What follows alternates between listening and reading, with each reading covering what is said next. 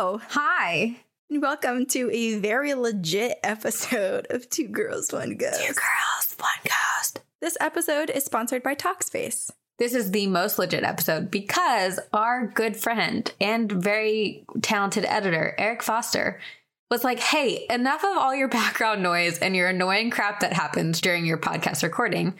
I'm buying you guys microphone stands. We are hands-free. Hands-free. They just are in front of us. Woo! The microphone is dangling in front of our little lips. Mm-hmm. And here we are. Do we sound better? I don't know. He's probably going to be like, all right, well, now you guys moved around too much because you weren't holding anything else. So just shuffle, I shouldn't jazzercise while recording. We did a whole TikTok routine the whole way through. I will say, so we are recording on the Lord's Day. He has risen. It is Easter. You know, we're in quarantine and Nick and I recently got engaged. And as a gift, many people have given us champagne, which is great and wonderful. I'm slightly allergic / highly allergic, so my face is very red right now, Corinne. We were like, let's have a nice Easter brunch today. So we made a bunch of food. I made sweet potato, gluten-free, dairy-free pancakes and a frittata. And Nick made a really, really dangerous hash brown mix with all the cheese and dairy you could ever ask for. So basically just completely X'd out my healthy food. To counteract the pancakes, you had to really go all in on another dish. All in. Thank God for quarantine because no one has to be around me right now. TMI, it's Two Girls, One Ghost. Whatever. No, I mean, just do it all while we're in quarantine. I am doing it all. I'm letting it all out. Rip. So yeah, we were like, let's open some of the champagne. And some of the champagne turned into, we finished a bottle. And so I texted Corinne at 2:15 and I was like, hey, any chance we could do 3:30? Because I had to go on a walk. I had to walk it off. I was like, why can't you make it? You're just at home. I walked it off. I feel better now, but I'm not necessarily drunk. But if anything, if I do say anything that's not typical me, let's blame it on that. Well, Jesus used to turn water into wine. And he did that with champagne. Isn't that far off. There's no rules now. It's kind of like, it's 2:00. Should I just open a bottle of wine? Yes. Do whatever you want. If you're still a little tipsy after we record, you should watch. I tuned into the live YouTube stream of Andrea Bocelli, who is a blind opera singer. Love him. Sabrina, I did tell you. I texted in our girl group that he had a live concert. I did see that. Oh my gosh. Damn, I missed it. So moving. Okay. Well, sorry, Corinne, I gotta go. Just kidding. Gotta get another drink and some Bocelli. Bocelli. He's so great. That was my childhood. My mom would always put Bocelli on whenever we were cooking in the kitchen. Really? That was our thing. That sounds so lovely. Which is also why I'm so poor with music now, because my childhood was filled with Andrew Bocelli and music similar to that, and it wasn't. So now when Nick plays trivia with me and challenges me and he's like, who's singing this? I don't know. You know who you need? You need my mom. For some reason, she knows every song, every singer, basically the date that the song came out. That's how Nick is too. The 60s, 70s, 80s, 90s. She knows everything. Early 2000s. She knows up to today. That's amazing. See, I don't have that. I'm such a visual person. So auditory, I'm not good at auditory, which is funny because we record a podcast and make a podcast, which is all auditory. But I feel like even in school, I was such a visual learner. And now, if I see something, I can associate it with what it belongs to. But I'm not as good at hearing something and knowing. Even with quotes, someone will say a quote from a movie and I'm like, I don't know. That's so funny. I'm the exact same way. And I actually just had this conversation with my manager the other day. He likes to talk through things. And I was like, can you start writing some of this down? Because I forget. I'm not good at understanding exactly what you mean unless it's written down for me to take in visually and commit to memory. Yeah. Yeah. Oh, look at us. Another thing we have in common. I know. We're just two girls. And one ghost. Speaking of work and speaking of ghosts. Yes. I'm quarantined in Vermont, which I don't have to tell anyone who's listened to this podcast before is where all the ghosts live. All of them. So one thing that's been happening is that a couple of my coworkers have pointed out that they keep seeing stuff behind me. No way. Yeah. And the first person who pointed it out was thinking that it was a ghost and was like, I keep seeing a white light flash by. And I was like, oh, that's weird. Like, it must just be, I don't know, like, this is a sunny room. Maybe it's a car going by. Like, I totally dismissed it. Mm-hmm. But like that particular room, the only activity that's ever happened in this room in my house is that my dog has been present and like left the claw marks. If you ever listened to our Pet Cemetery episode, you'll know about the things he did in that room. Yes, Wrinkles. And then these like white lights, like kind of like orbs going by. And so when my first coworker told me that, I was like, no, it's not that. Because I was totally scared. And also it was like 10 a.m. So I was like, no, it's not that. And then one of my other coworkers was like, oh, he interrupted the call and he goes, Corinne, I keep trying to capture it on your video, but I keep missing it. Oh my gosh. But I think the ladybugs, because like I have been complaining that there are ladybugs in my house. He was like, the ladybugs keep going behind you. And they're like these big white like flashes that go by. Oh my gosh. The camera's having a hard time picking them up. And I was thinking, my shitty ass computer camera is not picking up a tiny pinpoint ladybug behind my head, turning it into a big white orb and having it float by. It could be in front of my face and the camera probably wouldn't pick up the ladybug. So I was like, oh, interesting. Yeah, please try to capture that. He was like, it keeps happening. Oh, wow. So all my coworkers are seeing ghosts behind me. Which is crazy because I have not seen them. So they're putting on a show for your coworkers. They really are. And it's in that one particular room. I think that they're just like having fun darting back and forth. Should you relocate? Well, I don't want to because I have seasonal affective disorder and I get really sad easily. And I want to work right by the window so I get a little bit of sunlight. Okay. Well, you can stay where you are. But yeah, we've been hearing stuff. We all heard the other night, or not we all, it was just me. We all collectively me. The many versions of me. Everyone who stayed in my house for prolonged periods of time has all heard this in some time in the past, like during their stay here. But I reheard it again the other night downstairs. Once all of us had come up, within like 5 minutes of getting into bed, I heard someone moving around, shuffling things around downstairs, and chatter, like hushed voices in a conversation downstairs.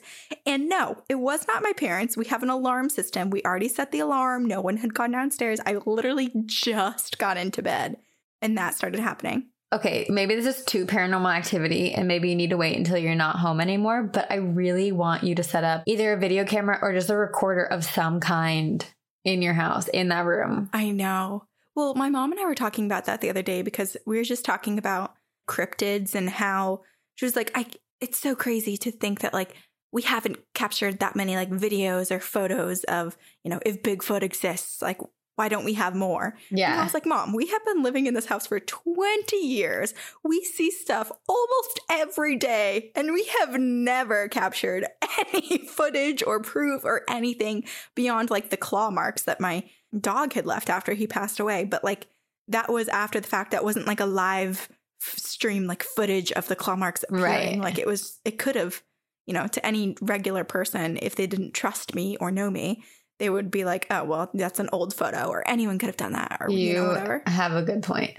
Yeah. So, I mean, we could like get Nest cameras or something and set it up, but I think we'd all be really scared because we see enough as is. Yeah, I agree. And then yesterday, it just keeps going on. So much has happened. Yesterday, as we were getting ready to leave our big like TV family room and go upstairs for bed, I turn from the couch and then I see someone walk from the hallway like into the kitchen. And I was just like, oh, I just saw someone. And my mom was like, oh, that was it. We just moved on.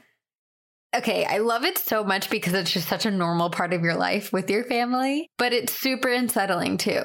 I know. Because like the person walked from the hallway into the kitchen, and then 20 seconds later, I walk into the kitchen to like fill up a water glass.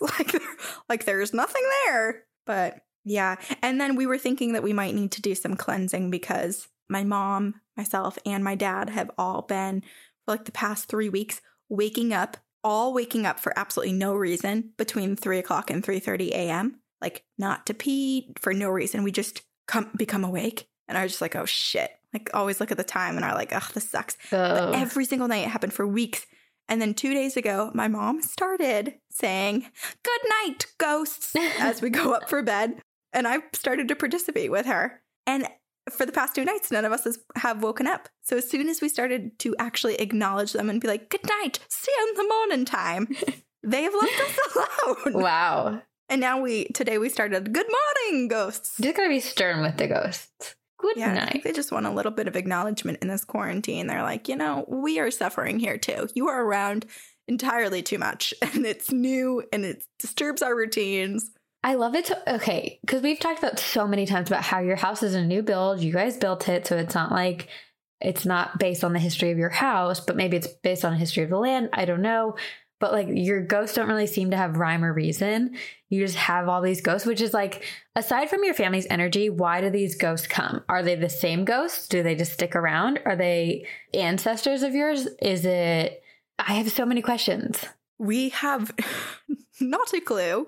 We have no idea, because at first we thought, well, we never really knew why, because we also know the family that owned the land for generations and generations before they sold it to, like, their local family. Right. And it was their farmland. And they sold it to the developer who then built our house, whatever. We have no idea. And like, we thought maybe that Wrinkles, when he passed away, that he kicked out all the ghosts because it was really quiet for like a few months after he passed away, besides like the activity he was creating. Recently, I told you, I think that we were like, oh, well, maybe the ghosts were actually belonging to Wrinkles. Maybe they were just here because they loved him. Mm-hmm. And then like maybe it was like his traveling souls just waiting for him to cross over again. But I don't know. Activity has really picked up recently. I think you might be bringing them. Yeah. I think we just create, I don't know, an open space. And I think, honestly, the more that we recognize and acknowledge them, well, actually, that's reverse of what I just said. So I was going to say, I feel like the more we recognize them, the more happens. But 2 days ago, as soon as we started acknowledging them, they were less disruptive throughout the night. It's so interesting. You know how they say, like, there are certain places in the world that are portals? I think there are certain people in the world that are portals. And I think you might be one of them. You know what? My parents, though, have lived in haunted places their whole lives before me. So it's your parents then. And they passed it down to you. And now you're And then they just had a little demon child, me, who came out and was like, you can call me Damien. You've heard about the Bermuda Triangle, but have you heard about the Vienne quadruple? I don't know. The Vienne family household in Vermont.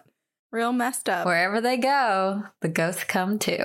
Yeah. My apartment now I don't think has anything going on. So that's good news. At least there's that in Boston. Yep. I don't have anything, which is nice. That is nice because you just moved into a new place recently. So that was a big risk you took. It was a big risk. And this is an older building too, because that has been given a facelift to make it look newer. I need to send you. I've been saving on TikTok since, yes, I am a millennial who did decide to download TikTok finally. And I am a millennial who still does not understand TikTok. I don't know what anything means. However, there are a few really good like paranormal TikToks, and I just don't know how to make the TikTok go on Instagram, but I think I'm gonna like screen record the TikToks as I watch them and then put them on our Instagram stories. So. You can share the link, I think. Well, I clicked on like share my story on Instagram and then it cut off like halfway through. Oh. So I don't know, I'll figure it out. But I want to share it with you and everyone else. I put a lot of hours into curating and finding these paranormal TikToks. That's the biggest thing about TikTok. It takes so long. It does. Don't do it. I won't. It sucks you in and it never throws you out because you're just in it. It's like a cult. I won't do it. I'd rather watch Love Island. Yeah, do that. That's better. The like 80 episodes a season that they have. You know, it's a hard time. Like, I feel like I can't. Some days I'm just like, I want to watch TV. And then other days I'm just like, I feel so depressed and like alone and isolated. And, you know, it's been hard right now. And I'm so glad that I have Talkspace. And sometimes you spend so much time on social media, or like, I think I want to start a new hobby. But if you're like me and like most other people, taking action can feel impossible without the right support. So, Corinne, you and I are both so glad that we have Talkspace and we know of Talkspace because it's such a good support system. Yes, exactly. I'm so grateful that something like this exists right now and that it's so accessible to everyone because this is incredibly important. Talkspace Online Therapy is the most convenient and affordable way to make lasting changes in your life with the support of a licensed therapist. You can send your licensed therapist text, audio, picture, or video messages from your phone or computer whenever you need to. You don't need to make appointments or deal with extra commutes. You can do it on your way to work. You can do it from home. You can do it from the bathroom. Everything happens within Talkspace's secure platform, all on your schedule. Talkspace matches you with a licensed therapist based on your needs and your preferences. And they have thousands of licensed therapists trained in over 40 specialties. So if you have something really specific that you want to work on, you can definitely find someone who's right for you. And once you're matched, you can just begin therapy the very same day, which is just unreal. And I can't believe that that is available to everyone. And I'm so grateful for that, because that just sets a new standard of taking care of your mental health and how many resources are out there and the importance put upon you and your happiness and your security mentally. I agree. And the bottom line is that life can be hard and is hard. And Talkspace wants to give more of us the support we need at a price we can afford. Yes, and as a listener of this podcast, you can get $100 off of your first month on Talkspace. To match with your perfect therapist, go to Talkspace.com or download the app. Make sure to use the code TGOG to get $100 off of your first month and show your support for our show. That's TGOG and Talkspace.com. All right. This is the episode we've been waiting for years. And I know that I'm supposed to go first, Corinne, but I think it would be so rude to myself and to our listeners to not have you go first, because you have teased us for what feels like a lifetime for myself, truly. It's been a few weeks. It's been like 3 weeks since I went to Charleston, and I was like, I have to tell the world. And so we shifted around some planned episodes so that we could have this category so that I could talk about this one place in Charleston. And your whole trip in general, like, just get started. Okay, well, first of all, the trip to Charleston was amazing, mostly because everything in Charleston is haunted. So you go to brunch and suddenly they're like, oh yes, this place is haunted by a dog named Poogan. And you're like, what? This is so wild. There's a million haunted places. Everywhere you walk is a haunted place, or this used to be a jail, or this used to be this or that. Like, it's so almost reminiscent of like New Orleans or Savannah, Georgia, or love like it. Those types of places that everything was something, and it's so old and it's so haunted and it's so historic, and everyone has really embraced that. So and cool. So I just loved it. Shrimp and grits, learned I love that too. Just amazing. So I had a great time. Also, one more thing. Marissa and I went one day, we went over to Boone Hall Plantation, which is an old plantation that used to have slaves who worked in like concrete and cotton and all of these different crops and trades. And number one, was a very beautiful property, like just absolutely gorgeous. And then it was also great because oftentimes when you go to these places, sometimes they don't give an accurate depiction of slavery. Right. But they did a lot to, they actually had like descendants of the slaves working on the property, like talking all about life on the property and all the hardships that people went through and what their culture was like and how they would escape and signal to people different messages on the property. It was just really, really fascinating. And the woman that gave the performance, who was like her great grandmother or something, had been a slave on the property. She was just unbelievable. And I was like, oh my God, I could watch this woman for hours. She was so cool. Anyway, that's just a recommendation. But if you go to Charleston, the number one thing you have to do, or else I'm mad at you, is you have to go to the number one most haunted place in Charleston, South Carolina, and that is the Old City Jail. Woo! And that is exactly where Marissa and I decided to go. Oh my gosh, so fun. And this is our topic for the week, is haunted prisons, haunted jails. Yes. Spooky, ooky places. We squeezed that in so I could talk about the jail. We retrofitted our topic for Corinne.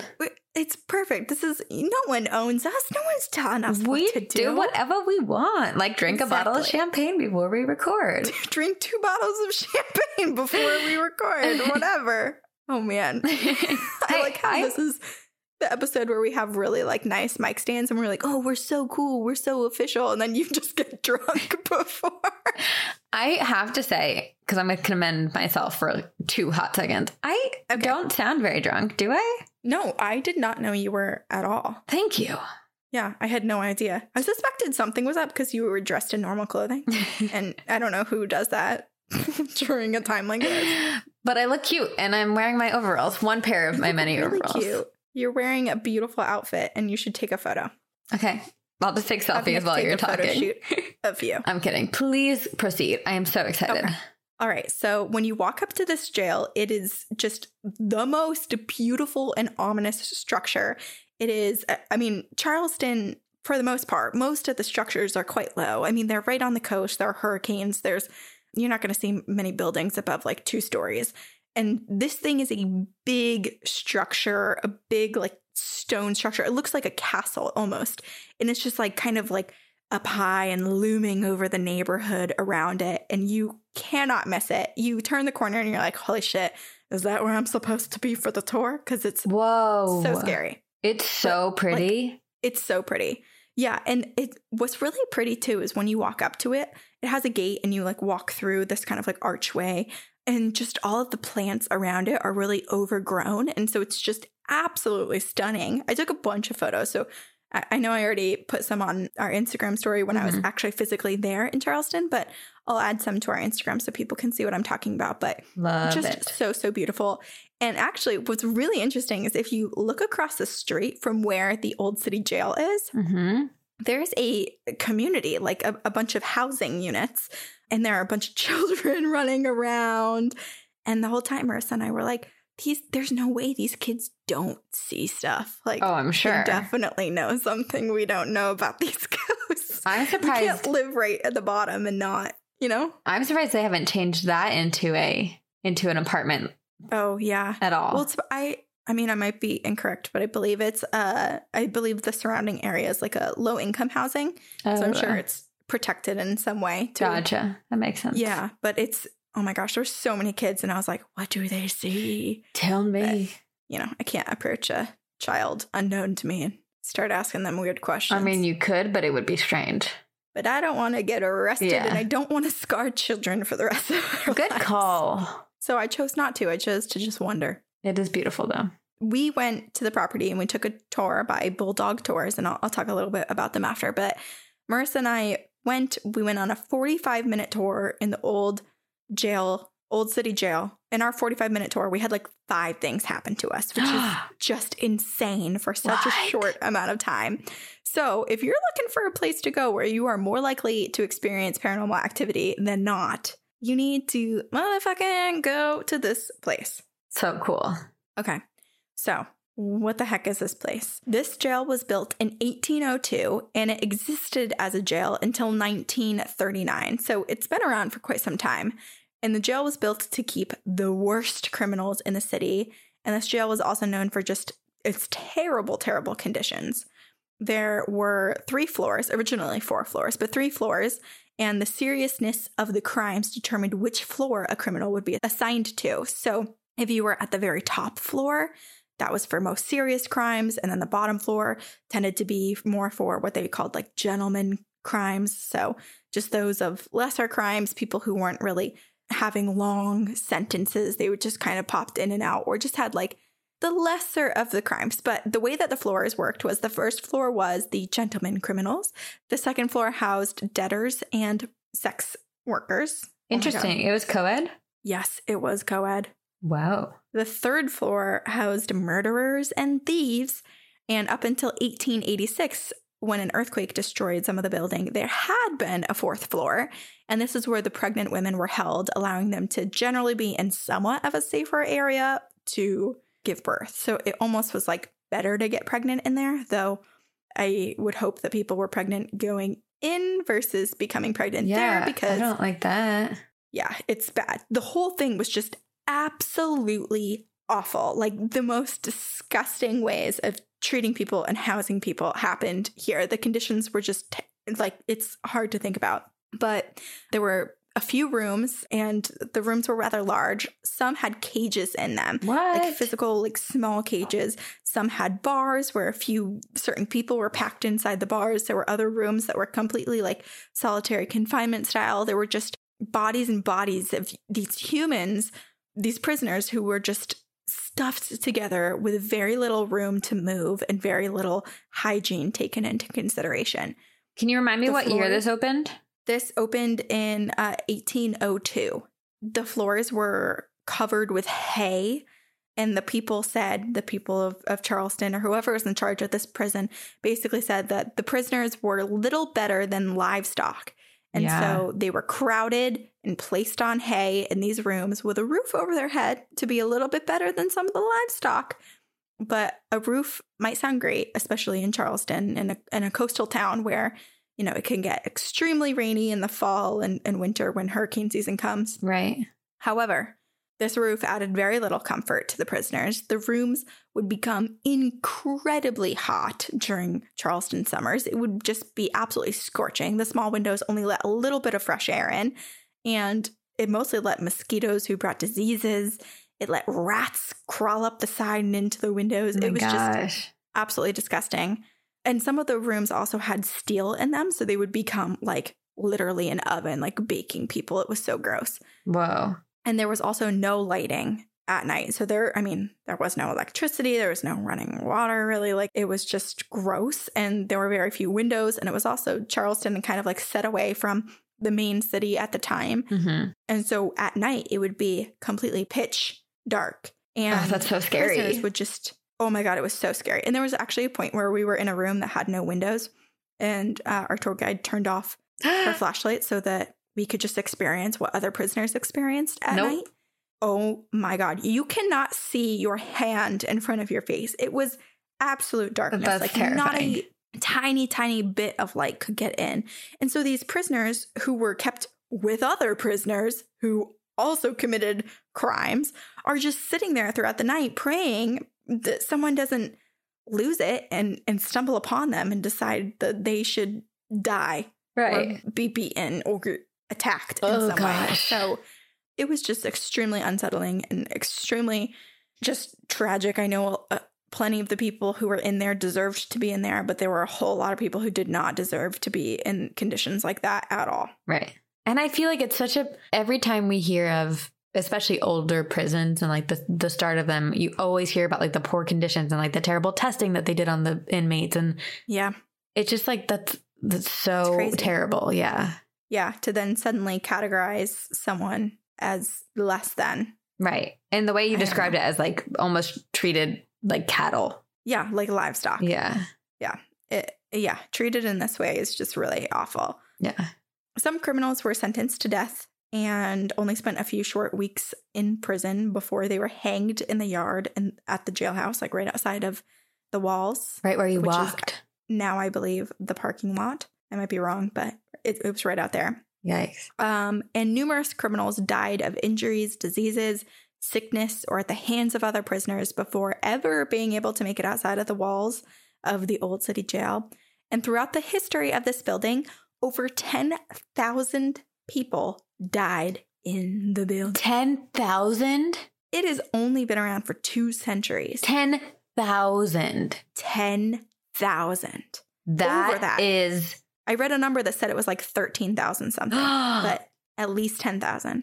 And if I'm not mistaken, I believe a lot of the bodies are believed to have been buried on the property. Oh my gosh. You're basically standing on the souls of the people. That's a lot of people. 10,000. Oh my God. And it's not even that big. Like if you look at it, it's, I mean, maybe being inside and being there itself is different. It's not that big though. But it doesn't look that big. It's not that big. It was equipped to hold only 130 people at a time. That was its capacity. So it's a small jail. I'm looking at the pictures and trying to find ghosts in the windows. Well, there have been plenty of ghost photos. I was like perusing through too. I feel like we need to watch like Ghost Adventures or Ghost Hunters. Yes. So, like, there's been so many groups to go through, but this was one episode where I told myself I wouldn't talk about them. I would just talk about my ghost hunting there. It's hard not to. So this jail was also used as a prisoner of war camp during the Civil War. And because of this, they ran out of space in the prison because they just held so many Union soldiers. And actually, some of these soldiers, a large number of them were forced to sleep outside, which I'm very curious about, like how they ended up kind of like maintaining prisoners if they had many of them outside. But at the busiest time of the jail, it held 350 inmates. And remember, I told you it was only equipped to hold 130. So it was so overcrowded. It was, and I bet not even really equipped to hold 130, but just like crammed in 130. Yeah, like full capacity. So imagine cramming in 300. So bad. Yeah. So bad. Yeah. And there was so much violence throughout the jail too. Like they had murderers. They had pirates. They had just some of the worst criminals there. Pirates, you say? They had pirates. There was one pirate. I'm just going off my memory now because I didn't write it down. But there was one pirate that was like had looted, of course, like done general piracy things that can categorize you as a pirate. Some booty looting? But he looted the booty, but then he also beheaded like 8 people or something. Whoa. Before. Okay. He was just like, he was a murderer. I mean, he had the label of pirate, but like he was just fucking murderer. Anyway, during this time of the jail, the most famous of criminals stayed there. And this was Lavinia Fisher and her husband, John Fisher. Lavinia is thought to be the first female serial killer in the United States history. What? How have I never heard of her? I had heard of her name. I mean, yeah. Well, I'll tell you about her. You don't need to know because I'll tell you. Lavinia and her husband were highway robbers, and they were just a part of this gang, but they spent most of their lives in Charleston, where they owned and operated an inn called the 6 Mile Wayfarer Inn. And it was called the 6 Mile Wayfarer Inn because it was 6 miles from the heart of Charleston, and it kind of like housed passerbyers, etc. And so during the time that Lavinia and John Fisher owned the inn, there started to be an influx of reports made to the local sheriff about people disappearing. I do know them. Okay, yes. It's an OG murder story. I'm familiar. So people are going missing, people are reporting the disappearances, and they all have this common theme of having stayed or disappeared around the inn that Lavinia and her husband owned. And the police kind of investigated, but there was no evidence, not much came of the investigation. So nothing happened, and Lavinia and John just kept doing what they were doing, murdering people. And supposedly, Lavinia would invite lone travelers into the inn for dinner, and she would ask them questions about themselves, like, what do you do? What is your occupation? Tell me more. And she was like a very beautiful woman, and so she'd kind of be seductive and, loosen everybody up a little bit with her conversation and flirt with them a bit. But she would attempt to gauge how much money these travelers had with them. And she would give them a room to stay the night, and she would give them a cup of tea. And this cup of tea was poisoned with oleander, which is a plant that grows, and it grows plenty well in Charleston and South Carolina regions, but it is incredibly deadly to be consumed. And it has made it into many television shows, made it into Dexter. What's that show? The Jessica Biel was in? Sinner. Sinner. It's in The Sinner. Like, oleander tea is just a known, I'm going to kill you tea. I'm pretty sure Prodigal Son wrote it into an episode too. Oh, really? Yeah. Oleander, man. Don't keep that on your property. You look awfully suspicious should anything happen to anyone you know. Yep. She would give them tea spiked with oleander, which would obviously poison them or put them into like a very, very like deep sedative state. And once the travelers drank their tea and went up to bed, her and her husband would go into the traveler's room and make sure they were dead, often with John stabbing them just for reassurance. So Lavinia and John Fisher would soon be caught as 2 victims escaped attempted murders at the hands of Lavinia and John. So the first was David Ross. He was actually a member of a vigilante gang. So he was kind of at the time in Charleston terrorizing the area with his other gang members. And then the rest of the gang was like, we got to move on. You stay. You keep watch for a little bit over the area. Make sure everything's good with how we left it. And so David was left on watch duty. But the very next morning, after the rest of his crew had left, David Ross was attacked by 2 men and Lavinia Fisher. And Lavinia choked him and smashed his head through a window. Lavinia. I know. She was aggressive. He ended up escaping all 3 of the people and just sprinting to the authorities and immediately told the authorities. But then right after this, as if John and Lavinia were obviously not very concerned with being caught because they were just continuing on their crime spree. Oh my gosh. Right after this, a traveler named John Peoples, he stopped at the inn for a room. And Lavinia said that there were no vacancies, but he was welcome to come in, have some tea. You can rest temporarily. Just relax your bones, you weary traveler, you. And she handed him some tea. and she believed that he had drank it. However, John Peoples didn't like tea, but he also really didn't want to seem rude. So he ended up tossing the tea when she wasn't looking and then just basically like mimicked drinking it and made it seem like, oh, I really appreciate your kind gesture. I drank all of your tea. Wow. So then after he was finished with the tea, Lavinia started to ask him questions about his occupation, trying to get a feel for how much money this guy has. And then finally she's like, oh, actually, a room has opened up. Go on ahead. Go rest your bones. Like, you can spend the night. And so he heads up to the room and he's like, okay, this is really weird. I don't know what's going on here, but this woman is awfully suspicious. And she kept asking me about my job and about money. And I think she's going to rob me. So I'm going to stay on high alert so that I don't get robbed. So he's a smart man. Yeah. But also really just a lucky man to have not drank the tea so that he was still alert enough to understand the situation and make these decisions for himself. So instead of getting into bed, John Peoples sits in a chair by the door. And in the middle of the night, he awoke to Lavinia and John discussing their plan to kill him.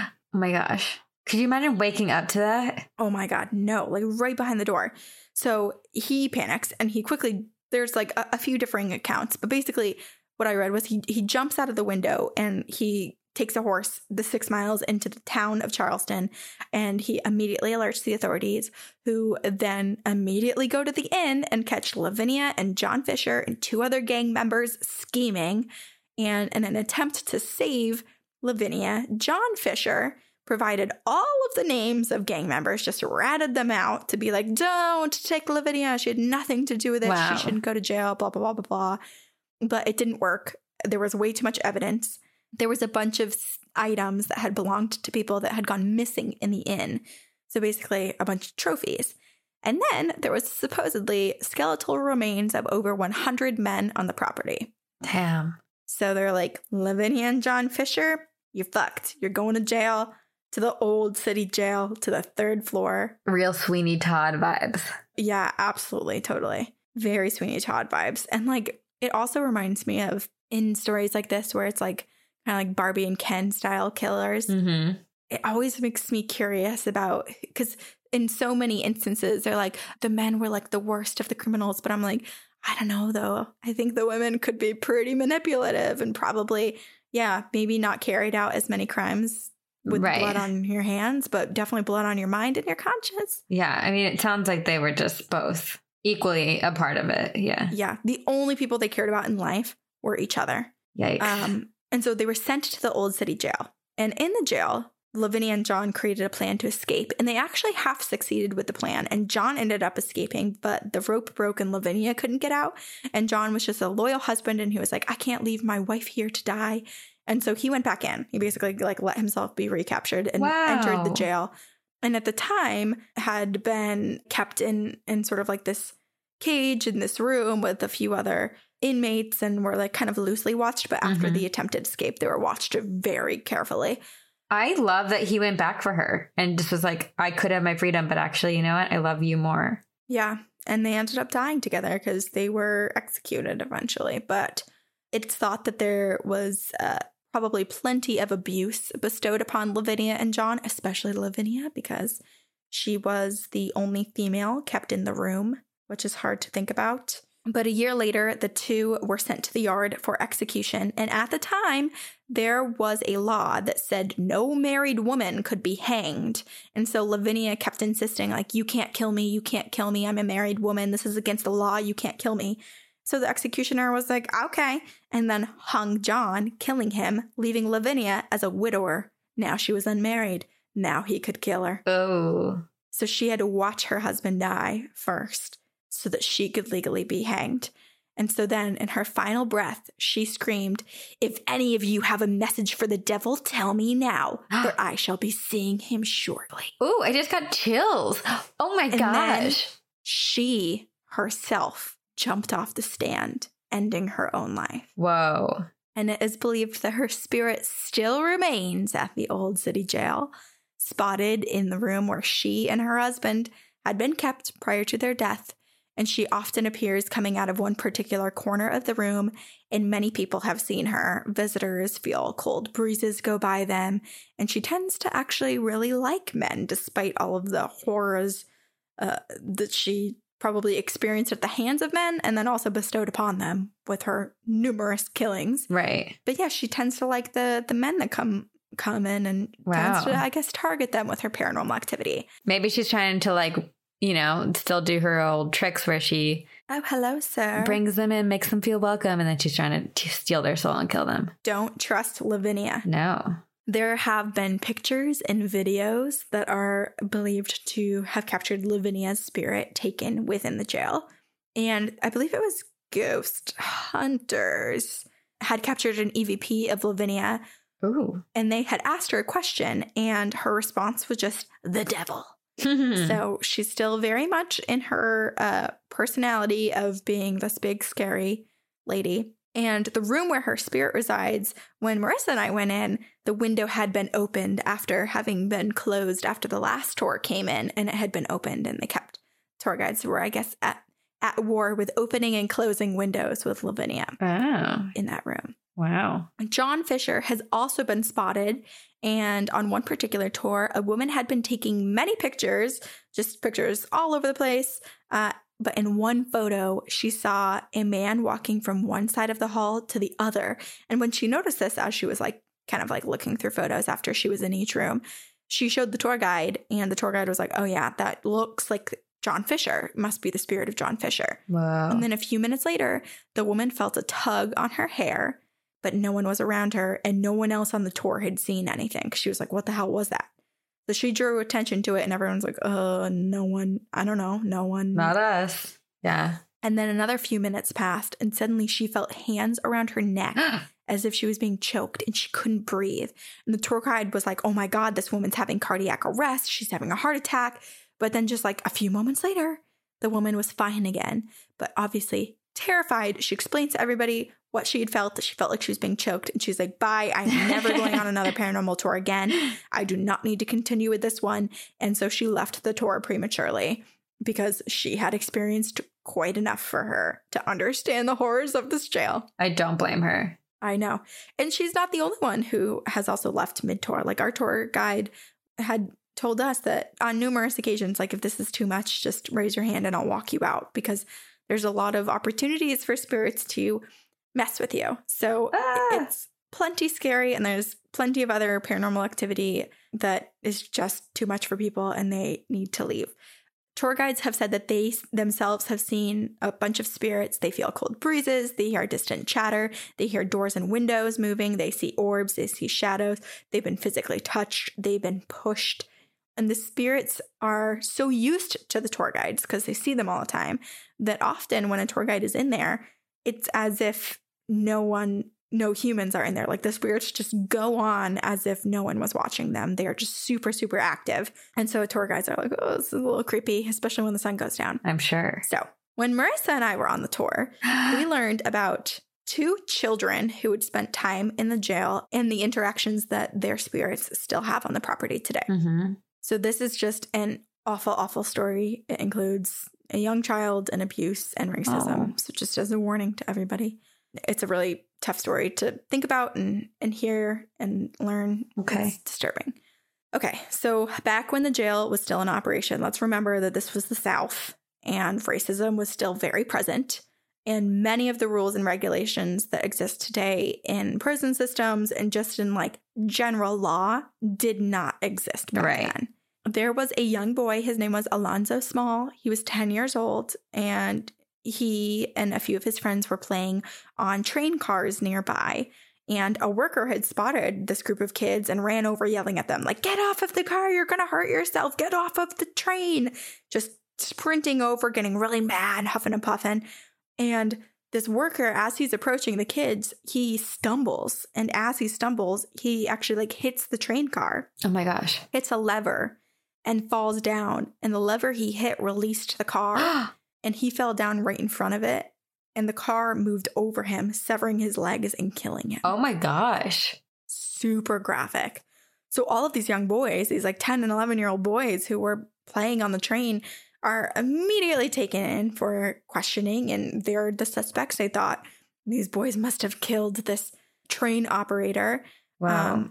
And this particular boy, Alonzo Small, he was picked out of the group, and he was charged with first-degree murder at 10 years old, though he was just a kid who hadn't done anything at all besides play in the wrong spot at the wrong time. And Alonzo was sent to the old city jail assigned to the 3rd floor where most of the criminals were held. He was all alone. No. He was on his own. No one that he knew was there. He was a terrified child thrown amongst pirates and murderers and rapists, and he was just left there. He was a 10-year-old Black child in Charleston, South Carolina, and because of that, he was sent to live this awful, terrible life and have his demise in the jail. It's like Central Park 6. Oh my God, I only watched the first episode and I couldn't continue because I couldn't breathe. I was crying so hard during that series. I'll eventually get there, but it just hurts too much. Yeah. Records show that Alonzo Small was processed into the jail, but he never came out. Alonzo was the youngest prisoner to have ever been kept in the Old City Jail, and he lasted just 2 weeks. 2 weeks. 2 weeks. And his cause of death was never recorded, though I'm sure we can all imagine what this poor little baby endured. Yeah, that's not a natural death. Yeah. His spirit remains in the jail. He plays with visitors and he plays with the items left behind.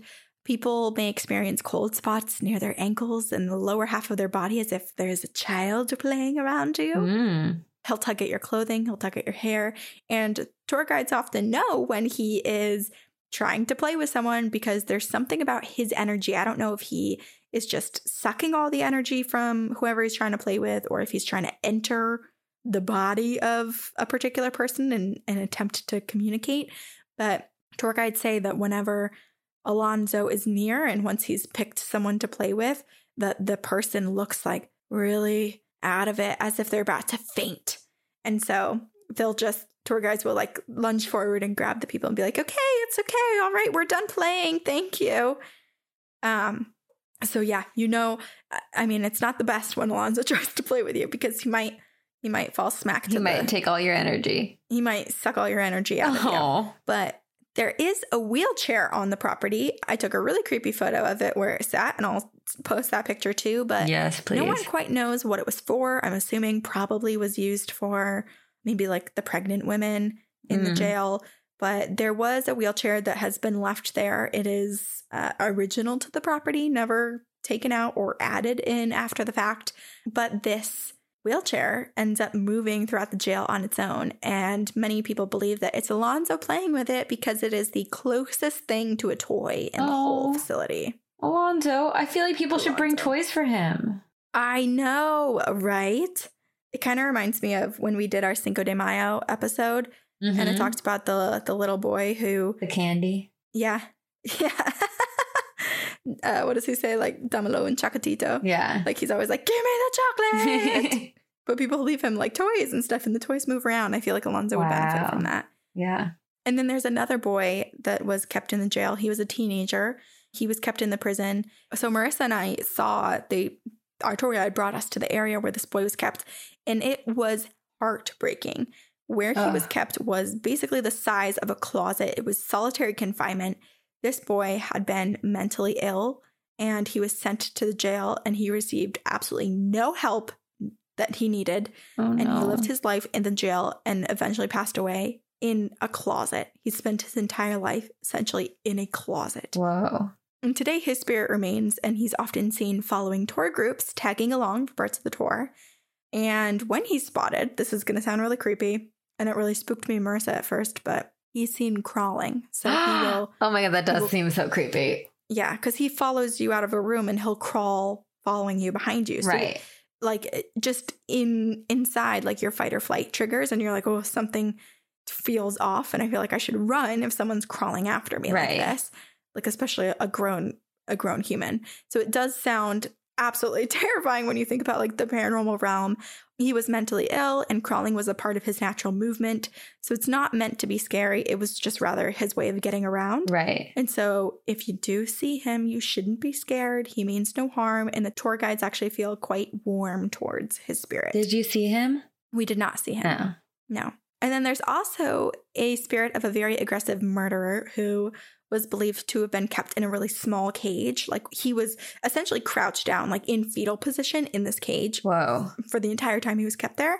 I'm going to misremember part of it. And I was texting Marissa, like, help me remember some of these details. But I believe he had like choked and killed someone while against the cage. So he was like super, super dangerous. Like even when kept in like a crouching position in a cage could still kill a man. Like he was very manipulative, very like Hannibal Lecter-esque. And it's believed that his spirit still remains because people will hear, and this is so creepy, but they'll hear the sound of a small cage in chains dragging across the floor as if he's like crouched down and walking and dragging his cage with him as he kind of like crawls through the floor. It's very unsettling. Very unsettling. Okay, so here's some of the stuff me and Marissa experienced. Okay, good. Yay. So while Marissa and I were there, we experienced a few instances of paranormal activity. I can't remember which room we were in. Both after the fact, we were like talking about the things that had happened and we couldn't pinpoint exactly which room it was. At the same time, we both felt a cold breeze. And for me, the cold breeze was right around my ankles. And for Marissa, she felt it at the same time, but like around her midsection. Oh. And the room that we had been in, I can't remember, like we remember what room it was. We just can't remember like what happened in that particular room. Right. But the room had no windows. It was completely closed off to like the outside. So there was no wind. There was no breezes. There were only four other people on the tour with us, an older couple and a woman and her daughter, her teenage daughter. So we were a group of 6 plus our tour guide. That was 7 people. So like everyone was accounted for. You could see everyone at all times. And so there was just no chance that it was anything else. Oh my gosh. But we both felt this like breeze and we were like, oh, like we don't know which spirit it is, but maybe it's one of the children. Or maybe it was one of the spirits who had been taught as their story was being talked about in that room. Perhaps they came forward and gave us a sign. But I feel bad because we can't remember exactly what happened in that room. Right. Another spirit that we believe we came in contact with was the executioner. Oh, so he's still there? He's still there. Yeah. The executioner had worked in the prison for many, many years and allowed, disease and torture and violence to occur to these inmates as he watched on and probably carried out some of these things himself. And so this man, when he passed away, his spirit was plagued with so much guilt. And so he, in an attempt to punish himself for all of the mistreatment of people, his soul has now spent over 100 years in the jail. Whoa. Trying to right his wrongs and like have penance, and has just been there for a very long time. And the tour guides, they feel sympathetically towards him, and they always try to like speak out loud and be like, it's not your fault. This was just your job. You were a product of the time. You need to forgive yourself. You need to move on. But his spirit seems to remain, and his spirit enjoys when he's talked about, and he often delivers some sort of sign to the tour groups. So I think a lot of the tour groups that go in probably see or experience something from him when it comes time to tell his story. Right. But some people see him like crouching in the corner, like a dark figure amongst even more darkness. Other times he'll move objects to communicate. So when our tour guide was talking, she kept her flashlight up on this piece of wire that was hanging from a beam on the ceiling. And she said that sometimes it moves as she tells his story. So Marissa and I and like all the other people there, we're all just standing around. It's a group of 7 of us in total. And we're standing there and she's telling his whole story and talking about everything. And, we're probably in that room for like 5-10 minutes. And the flashlight's on the wire the whole time and like it's not moving. And so we're all just staring at this wire for such a long time. And then finally our tour guide's like, okay, well, I guess, maybe he's not here today. And as she's getting ready to like turn, like the second she's about to turn the flashlight away and move us into a new room, the wire starts like really moving in circles as if he was saying hello.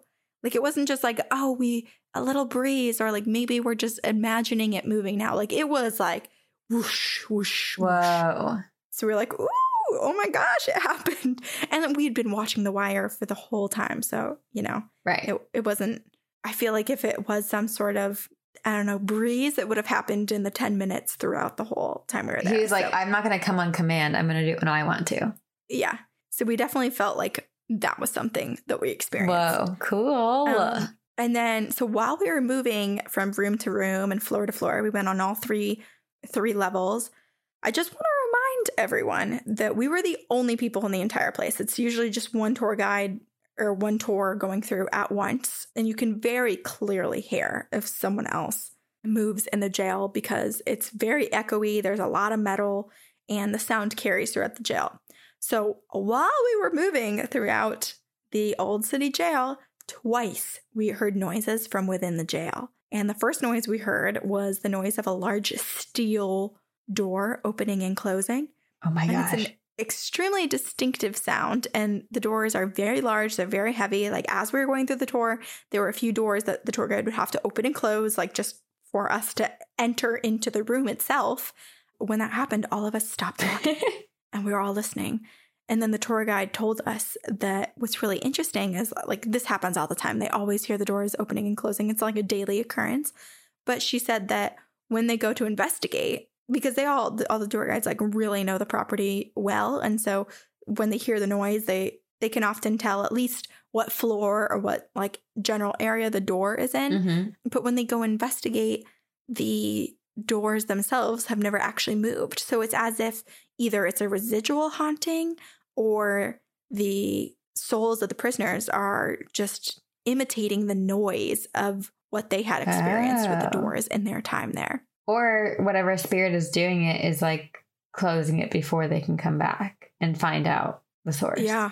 I know I did ask when we were on the tour, I was like, is it mostly like intelligent hauntings? Are they residual? And they basically said it's kind of like a combo of both, but a lot of them are very interactive, like intelligent hauntings. It's just so cool how much history was recorded there, because I feel like what's so common, especially with buildings and prisons from that time, from the 1800s, records were not well kept. And especially if it was, poor living conditions, similar to the young boy who was 10 years old, like the way he died was not recorded, but at least you have the record of him existing. And like you have these stories and you can put a name to the spirits and their behaviors. Right. I know it is really wild. And there was so much too, because our tour guide did a really good job at distinguishing between like she'd say like, this is fact, or this is straight from the records, or like this is from a newspaper from the time or whatever. So she did a really good job of being like, this isn't just us talking about lore. She would say when it's like it's suspected or it's, speculation in the paranormal world, or like this came from a paranormal investigative group. But she always did that division between what is truly fact and then what kind of like falls within the paranormal realm that we can't prove. So it was really fascinating. But yeah, there's so much history here. So cool. At another point too, as we were walking through, we heard the sound of keys, like a big ring of like heavy jailhouse keys, as if they were going to open a lock. And that was pretty crazy. And it was cool. Like as our tour guide was talking, and then we all heard it. And then someone was like, wait, stop. I heard that. And then we all were quiet. And then of course nothing happened once we were quiet. That's so cool. Our tour guide didn't even hear it. She was like, huh? We're like, she's like, keys. Oh, that's just Tuesday. Yeah. It's like when you live under an airport and you start tuning out all of the airplanes going over. She's like, what? Yeah. Yep. Just used to it. Okay. So I know that all of this is like very fascinating and some things are quite scary, but I will tell you there's even scarier in this property. Oh my gosh. There are shadow people. Of course. We need them. The shadow people, the shadow figures, are seen darting down the halls from one room to another. And there's one particular spot where shadow people are often seen. Many of them are very small in stature. And so our tour guide, since we were a small group, she stopped us there and just was like, take some time, take some pictures. We can like listen and hear if we like see if we hear any moving doors or anything. And we didn't really hear anything throughout the property, but we're taking pictures at that time. And as we're doing that, a small shadow figure about 4 feet tall ends up like appearing at the end of the hall. No, and it just appeared. I didn't see it, but a few people on the tour, including Marissa, saw it. While I'm half thankful and half upset, I was looking in the wrong spot. So I'm not good at following instructions. No, probably good that you didn't see it. I know. But other people did. And this shadow figure a few times as we were standing there apparently like peeked its head out, like as if it was like looking from a doorway, like peeking out, and then would dart its head back in. Oh my gosh. And did it a couple times, like 3 or 4 times as we were standing there. Oh, that's so creepy. Very creepy. And what's even creepier is that there is an image that was caught, a photo that was caught by another woman who'd been on the tour. I don't know, it was like a few months earlier, a year before we went, sometime in the past year. She was on the tour and she was taking photos of the same spot, just like moving about, like taking pictures of the stairwell and the rooms and down this hall that we were all watching this shadow figure in. As she's going through her photos towards the end of the tour, she held down her photos because she was taking live photos. And in this particular area, there is a small black shadow figure that is leaned forward as if it's like in a starting sprinting position. And it very quickly moves across from one side of the hall to the next. But it doesn't just move from one side of the hall to the next. It moves at like a diagonal, like closer to the group. Which is so disturbing. And the reason we got to see this was because that girl, she sent the photo to the tour group. And so the tour guides all have it on their phone, or at least our tour guide did. Cool. And so, yeah, she showed us this live photo and it was just, I mean, it really irked me the wrong way. Like it's one thing to see a shadow figure like pop its head in and out, but for this like quick and sinister sprint right near a tour group to occur, like that's a whole. How do I get my hands on this? I know, right? I mean, they're never gonna. It's such like a. You got to go on the tour. You got to text your tour guide. It's never gonna go anywhere because it's one of the perks of going on the tour. It's more of the enriched experience. I'm gonna call them and be like, "Hey, can you hook me up with that photo, please?" It's possible that maybe this shadow person was running from something. Oh no! Because the old city jail is. It's plagued with a dark past. The spirits who died there, the spirits very much own the jail today. They feel very comfortable. They're noisy. They're present. They're not shy of the groups moving through. Activity is almost constant, but every so often, the entire jail goes completely silent. Not a peep from the spirits. It's as if they're all hiding from something. What? And so the air in the jail when this happens gets a little denser, it's a little bit more menacing, and it's just completely still, like dead air. And people believe that there's something bigger, a creature more powerful than any of the spirits on the property, and it comes to collect the souls. And the purpose of this is unknown, but all we know is that the spirits are afraid, and when this thing becomes present in the jail, all of them hide, and it goes completely silent. And this thing is nicknamed the Collector. Oh my gosh. Could you be any creepier? I know. And it just like immediately reminded me of the Creeper. Yeah, from like Waverly Hills. Yeah, all of the EVPs captured of when the Creeper's near, of the ghosts being like, hide, run. Which makes me think that those kinds of entities exist all over the place. So What are they? Are they demons? Are they Satan himself? Is he coming to collect the souls? Yeah, I don't know. Or is it just one thing? I mean, it's not like it's a constant at any of these properties. Do you think that maybe there's just this creature that makes its rounds at its favorite spot? Demogorgon? Yeah, literally. It does seem like a Demogorgon. Oh. Okay. But anyway, so if you guys are looking to do any ghost tour in the world, my lord, I need to direct you here because it's one of the few I've been on, and like it was 45 minutes. We did the tour through Bulldog Tours and it was amazing. We had 45 minutes on tour with our tour guide, Susan, who was not only an amazing storyteller, but she also did a wonderful job, like I said, of distinguishing between what was historical fact and in the records, and then what was lore. And she knew like everything about the property, everything about the conditions of the inmates. She did such a good job at like painting a picture of what was, equal parts disgusting and saddening, while also creating this like really terrifying and chill-inducing space at the same time. Wow. And she was also just like generally knowledgeable about history and kind of like spoke to some people on our tour were more of history buffs and had a bunch of questions. And she was able to like really speak to the times and whatnot like very well. So I loved going on tour with her. it was a 45-minute tour, and between the two of us, we experienced 5 paranormal encounters. And many people like to go on the tour during nighttime, but we went around dusk, which I think personally is the best time to go. Oh, I love dusk.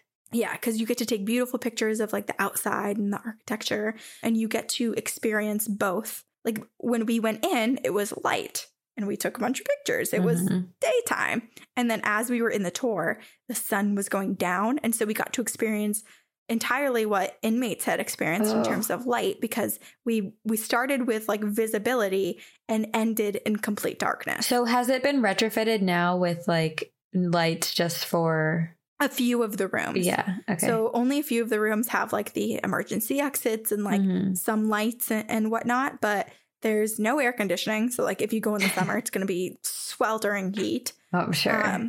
And yeah, for the most part, there's not electricity in like every space of the property. So only what's like truly necessary. It's like a terrifying and one of the most amazing ways to experience a bit of what life was like in a prison during this time. And if you're going to Charleston, I would say that you are remiss to not visit the Old City Jail via Bulldog Tours. This tour will like literally stick with me forever. It was just so amazing. And now every day I'm just like hoping that the collector doesn't find Alonzo and the teenage boy and that they stay safe. Wow. The collector.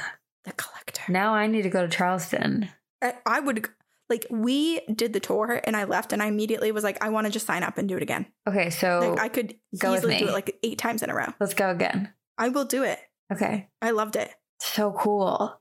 And that's another thing I love about this topic, and in general, I guess, is just history. Like there's so much history surrounding these prisons with like wars that happened in the US and then just illnesses and murderers. There's just so many people and so many different types of souls that travel through that through that prison that I think is what makes this topic so cool and so scary. Many different people. And then just like in general, just what was the pure conditions. Like think about all the diseases that mosquitoes bring in, and they were just going, and rats and mosquitoes and everything was like just going throughout the jail. And so I'm sure people were like, and people killing each other. Yeah, everyone was on edge. Like if the inmate next to you wasn't going to kill you, the conditions sure as hell would. Wow. Isn't that crazy? That is so cool. I love it. And let me just remind you, it was like in operation for like 150 years-ish and could properly hold about 130 people. And yet the records say, or so it is said, that over 10,000 people died there. Which means that like the ghosts that you experienced could be accredited to so many spirits. Right. Ones that you don't even know, and stories that haven't been told and have been lost to history. I know. Ugh. I know. I was asking a friend the other day too. I was like, would you be upset if you haunted an area and like you were you, but everyone just attributed the haunting to some other person? Like if you were Sabrina Deanna Roga and you haunted your apartment right now that you live in and then passed away, and then in 100 years they're like, it's haunted by the spirit of Corinne Loretta Hines. And then you're like, what?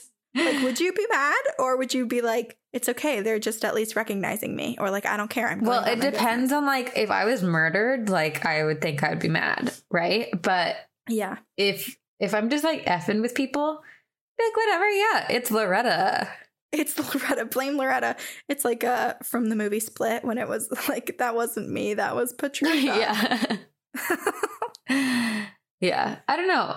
It depends on what I was doing and like who I was in life. Yeah. I imagine that would keep some spirits sticking around, because they're like, no, you need to figure out who I am, and then I'll go get some peace. Like a good old Zona Hista shoe. Yeah. Just solve your murder from beyond. Honestly, that is goals. If I'm ever murdered, that is goals. Well, I know that you picked a jail that housed plenty of murderers, so I would love to hear yours. Did. Okay, so I chose, and I'm so excited because I have wanted to, on my own, just look up information about this prison, because I think it's so historic, and whether you know it or not, you do know it. Like everyone knows of this prison. It's a household name. It's a household name. And one day Loretta the ghost will also be a household name. And so I was really excited that we have like this time right now where I was able to do the research, because there is a lot of history and so much about this prison, which I'm specifically not telling you about yet because I'm going to do my introduction and then tell you what it is. Okay. But I was just like super jazzed about it. And as they say in Love Island, I'm just buzzing. Absolutely buzzing. I'm just buzzing.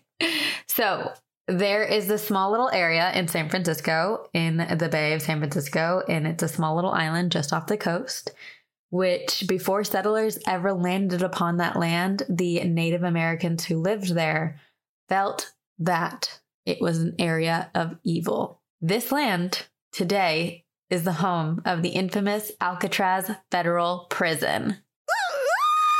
It's so cool. So cool.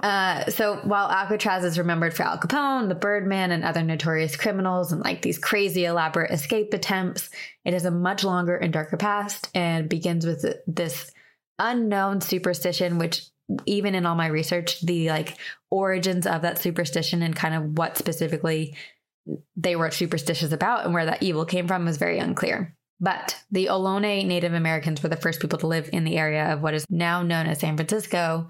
And they were very careful to steer clear of this island. They feared that it was a breeding ground for dark and evil spirits. And the only exception to stepping foot on the island was when any of their food resources were depleted, because a lot of birds laid eggs there. And so they could hunt there if they needed to. But it was like a last resort circumstance. They also used it similar to how we tell our children that if you're naughty this year, you'll get coal. Anyone in the tribe who was misbehaved was threatened, and then eventually, if they didn't get themselves in order, sent to the island, left there alone for isolation. Oh my God. I mean, we used to do that to prisoners with Australia. Yeah, so. Australia is a perfect example of that. Yeah, so it was like they feared it so much that it was like the only way to keep people from going to it, and then the only way to use it is really if people are bad and we send them there. And a lot of bones and artifacts have been unearthed, which makes archaeologists think that it used to serve as a burial ground for Native American outcasts specifically. Or did these outcasts just die there and then eventually the ground kind of buried them? It's kind of like both beautiful and also extremely creepy to just think about nature taking back, like right. Just creeping over the skeletal slowly remains. Burying them. Yeah. Yeah. What caused the initial fear is kind of unclear, but whatever has been there, whatever that superstition was, it clearly lasted and has haunted and kind of taken control of this land through the many years and continues to haunt it now. So in 1769, Spanish explorers made their way to San Francisco, and they took the land from the Ohlone people and claimed it for themselves. But the Ohlone people were like, regardless of how angry they were that the land was being taken away from them, they made sure to tell the settlers that the island of the Bay was evil. They said, stay away. And the Spaniards were terrified. And so for years they stayed away because they were like, we are going to take that message and take heed of it, because they themselves felt that there was something dark there. Yeah. Which that in and of itself says so much about the property, because I think being a settler, being a conqueror, you would probably be like, oh, I'm not supposed to go there. Like, hell yeah, that's the number one place we're supposed to go now. Like, right. But the message that those like native people must have given, and that pure like energy and fear coming from them as they delivered the message must have been so evident for everyone to be like, oh,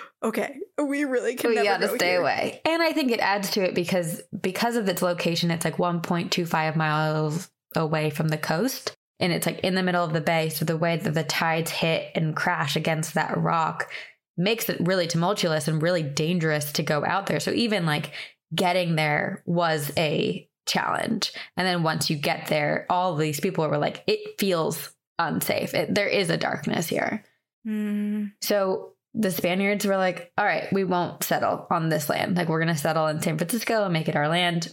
And then years later, in 1848, the United States took control of the land at the end of the Mexican-American War.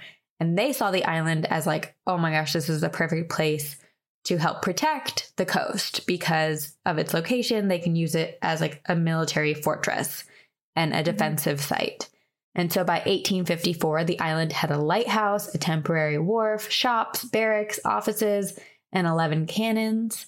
Which, fun fact for history buffs, the island eventually had over 100 cannons, but they were never used for battle. The only time the cannons on the island were ever fired was in honor of President Lincoln's assassination. Wow. Just thought that was a cool fun fact. Yeah, that sentence sounds odd, like in honor of his assassination. Well, there was like an honorary funeral procession in San Francisco. Okay. Because so it was a memoriam thing rather than a... Yeah, woohoo. Exactly. Although there were apparently some people in San Francisco who were celebrating his assassination, which I'll get to in a minute. The construction on the fort continued for years, and the first death actually reported on the island occurred during 1857. During this construction, a crew was excavating a roadway between the wharf and the guardhouse when all of a sudden a 7,000-yard landslide occurred and rocks and debris came tumbling toward the workers, burying several of them and killing 2 of the men. So that was the first reported, documented death, 2 deaths on the rock. But like I've said, there have been many bodies discovered on the land, which makes people think that deaths have occurred on that land for much, much longer. The construction continued, and eventually this was named Fort Alcatraz, and it became the most revered, most powerful coastal defense in the West. And it could hold up to 200 soldiers and enough provisions to withstand a 4-month siege. So they were like, we got this. And while it was operating as a fort, one of the captains who was like, in charge of Fort Alcatraz was like, this is the perfect place for a prison because, we're in the middle of the water and it's really cold and the currents are really strong. And so, we can keep prisoners here and they will never get away. Similar to like, if people came to attack us, we could live here for 4 months. There's some debate as to what and who the first prisoners were. There's one report that said the captain imprisoned some of his own soldiers, which just doesn't totally make sense to me. And then another stated that the Native Americans still in the area were the first to be chained and dragged to the island they feared so deeply to be imprisoned. And another report claimed that the first inmates were prisoners of war, soldiers who tried to run or who went mentally insane. And that kind of makes the most sense to me. So I'm just going to go ahead and think that it's probably what it is. But logic today doesn't transcend to logic in the 1800s. I think it's very different. Yeah. So I don't know. But anyway, this captain is like, it's going to be a prison. So by 1861, Alcatraz was officially designated as a military prison for the Department of the Pacific, and the conditions were terrible. And so it's not officially yet Alcatraz federal prison yet. This is military prison right now. Okay. The conditions, similar to the Charleston jail, were terrible. People were sleeping on like the cold stone floors. There were no beds. There was no heat. There was no running water. There was nothing. Like there were no sanitary facilities for the prisoners. It was just uninhabitable, but yet these men were being forced to live there. Right. And then the Civil War happened, which caused a surplus of inmates. And then, of course, illness spread through the prison. And it was almost impossible to keep track of the prisoners because there were so many of them. And they're running out of space. So they put the prisoners to work and built multiple structures called the lower prison. Basically, the prisoners were forced to build their own cages. And criminals were imprisoned. And this is interesting. Apparently in San Francisco, there were, I think, at any time there's, polarizing people who have different political views. And so when Lincoln was assassinated, there were people celebrating the assassination. And those people were arrested and brought to Alcatraz military prison. There were people arrested for small time crimes, and they were housed side by side with murderers, rapists, and way worse criminals. And so death between inmates was at an all-time high. But unfortunately, because of how many people there were and how few guards and people there were to like manage the prisoners, a lot of the records and death reports were not kept well.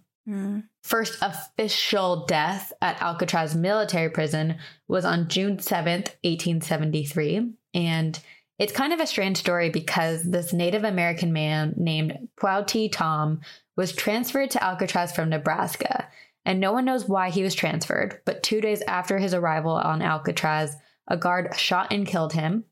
the reason for his transfer, the reason for his murder have never been recorded. So no one knows what it is, but it's suspicious. Like, was he brought there because of some beef between some people, or was it accidental? No one really knows. Through the many other wars, battles, and trying times in history, the island was ridden by disease and overpopulation, and by the turn of the century, the prison's population had increased to more than 400. And kind of similar to Charleston jail, like, they were only equipped for 200. So they were way above their capacity. So they built an upper prison. Shortly thereafter, an oil lantern fire nearly destroyed the structures, and the massive earthquake in 1906 made them reconsider the stability of the buildings on the island. And because of that, a new concrete building and multiple concrete buildings were commissioned to be constructed. And by 1912, after World War I, the largest reinforced building in the world was built on Alcatraz Island. It had 4 cell blocks with a total of 600 cells, and each cell had a toilet and electricity, which is a huge upgrade considering what the previous accommodations were. At this time, the prison was a minimum security prison, and the prisoners were given chances to attend classes to reform. And because of these lower security measures, there were a lot of escape attempts.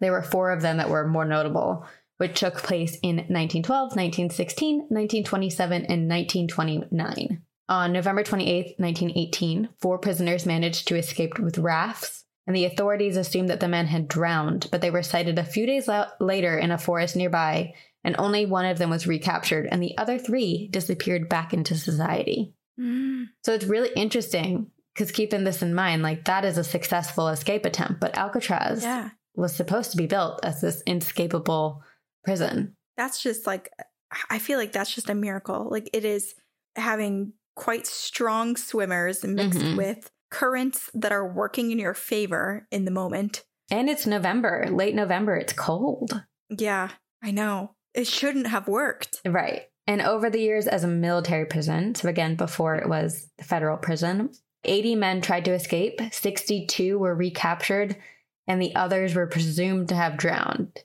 And that's saying that the other 4 who did escape successfully, they are considered to have drowned because they never actually found them. But they found that one guy and recaptured him. So they don't ever say that they were successful. I know. I'm curious. Like, I don't know. Because I was like, what if I was the prisoner who escaped with these other people? Like, they all escaped at once, right? Like, all together. Yeah. And so I don't know what I would do if I was the recaptured individual. Because if you say, like, oh, they died, that could either be the truth, or you could be just misleading authorities to help your friends continue on. I don't know. So you'd think that he would have said something. You would have thought he would have been like, yeah, they died, man. You would think, but I think also just the prison in general was like, well, we're just going to say that they drowned because we've never found them. And it's better for us PR-wise to say that they died than they escaped successfully. By 1933, Alcatraz minimum security military prison was just too difficult to manage and pay for. But J. Edgar Hoover saw all these tumultuous times in the States, and gang activity was rising, and there were riots in prison, and he had an idea. He said, minimum security military prison cannot stay up. But what if we can make a super prison? A place to instill fear in the mind of would-be criminals and current criminals, a place that no criminal would ever want to go to? Alcatraz. It was supposed to be a place of no escape. It was supposed to be terrifying. And by 1934, all military prisoners were moved from Alcatraz Island, except for 32 of them who were deemed the worst of the worst at Alcatraz military prison, and they were the first inmates of Alcatraz Federal Penitentiary. So the maximum security prison that we know of today was formed, and the existing building was given a slight makeover to make it escape-proof, and all guards were armed with machine guns to oversee inmates. The mess hall and main entrance were equipped with built-in tear gas canisters in the ceiling, which could be activated from outside observation points, and there were metal detectors placed in and around the prison. And, just for safe measure, all utility tunnels were cemented over so that no prisoner could enter, hide, or use them to escape. Like, they did everything that they could to make sure this place was locked down. Like machine guns. That's really extreme. Yeah. And there were one guard to every 3 inmate. Whereas like typically it's like 1 to 15 ratio. It was 1 to 3. So they had a lot of guards. And the remaining barracks and fort buildings were converted into housing quarters for the prison guards and their family, because that's definitely where you'd want your children to grow up. The island of Alcatraz was so heavily fortified and feared throughout the world that it earned the nickname Uncle Sam's Devil's Island. Wow. And it's totally Azkaban. Like, it is the Muggle version of Azkaban. As I was reading this, I was like, I totally put this together in my mind before, but now it's like, this is so Azkaban. Was that the inspiration, do you think? J.K. Rowling? It had to be. However you say her name? It had to be. Because it's like spot on. Right. San Francisco is so gloomy of a city anyway that, like, I don't know, like the clouds lurking over this treacherous island that keeps the most dangerous of criminals, these hardened people that are just always determined to either kill each other or kill the guards. Like, that's the message that you grow up hearing when it comes to Alcatraz. Yeah. Oh, yeah. And boy, did it deliver. It was a very strict prison. They hired the warden that they hired ended up being like the most strict warden in U.S. prison history. Wow. And they hired him obviously because of that, because he was known for his strict rules, and he created this reward system and consequences system. So basically, if inmates behaved poorly or attempted to escape or had special privileges in their previous prisons, they were going to already be treated worse than any other inmate at Alcatraz. Because it was like, so similar to that, if you think about it, Al Capone, who infamously had been given this like amazing deal at his previous prison. He had like, there's those famous photos, right, of like his prison with like the Persian rug and the desk and the nice comforter and the chair. And he was given so many privileges in his prison that he was still able to run his mob. Yeah. But he was moved to Alcatraz, and the warden, James Johnson, was like, I'm so glad Al Capone's coming here because he has no idea what's coming for him. So Al Capone comes in. He's the 85th prison of Alcatraz. And he was like, this won't be so bad. Alcatraz, Malcatraz, I'm Al Capone. And right off the bat, James Johnston put him in cell D, which was the worst cell block of the prison, and gave him no privileges. He was put in isolation.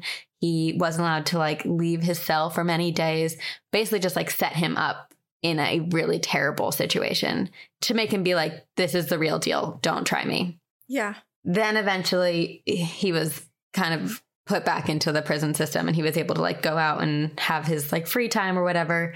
But Capone started to realize that not only was he not getting special privileges, but because of that, now he was at risk, because all of these other inmates and prisoners in Alcatraz knew who he was, because it was hard not to know who Al Capone was, and they didn't really like him. So he thought his life was at risk, and rumor has it that he would take solace in the shower room and he would play his banjo because he felt safe there. How did he have a banjo? I don't know.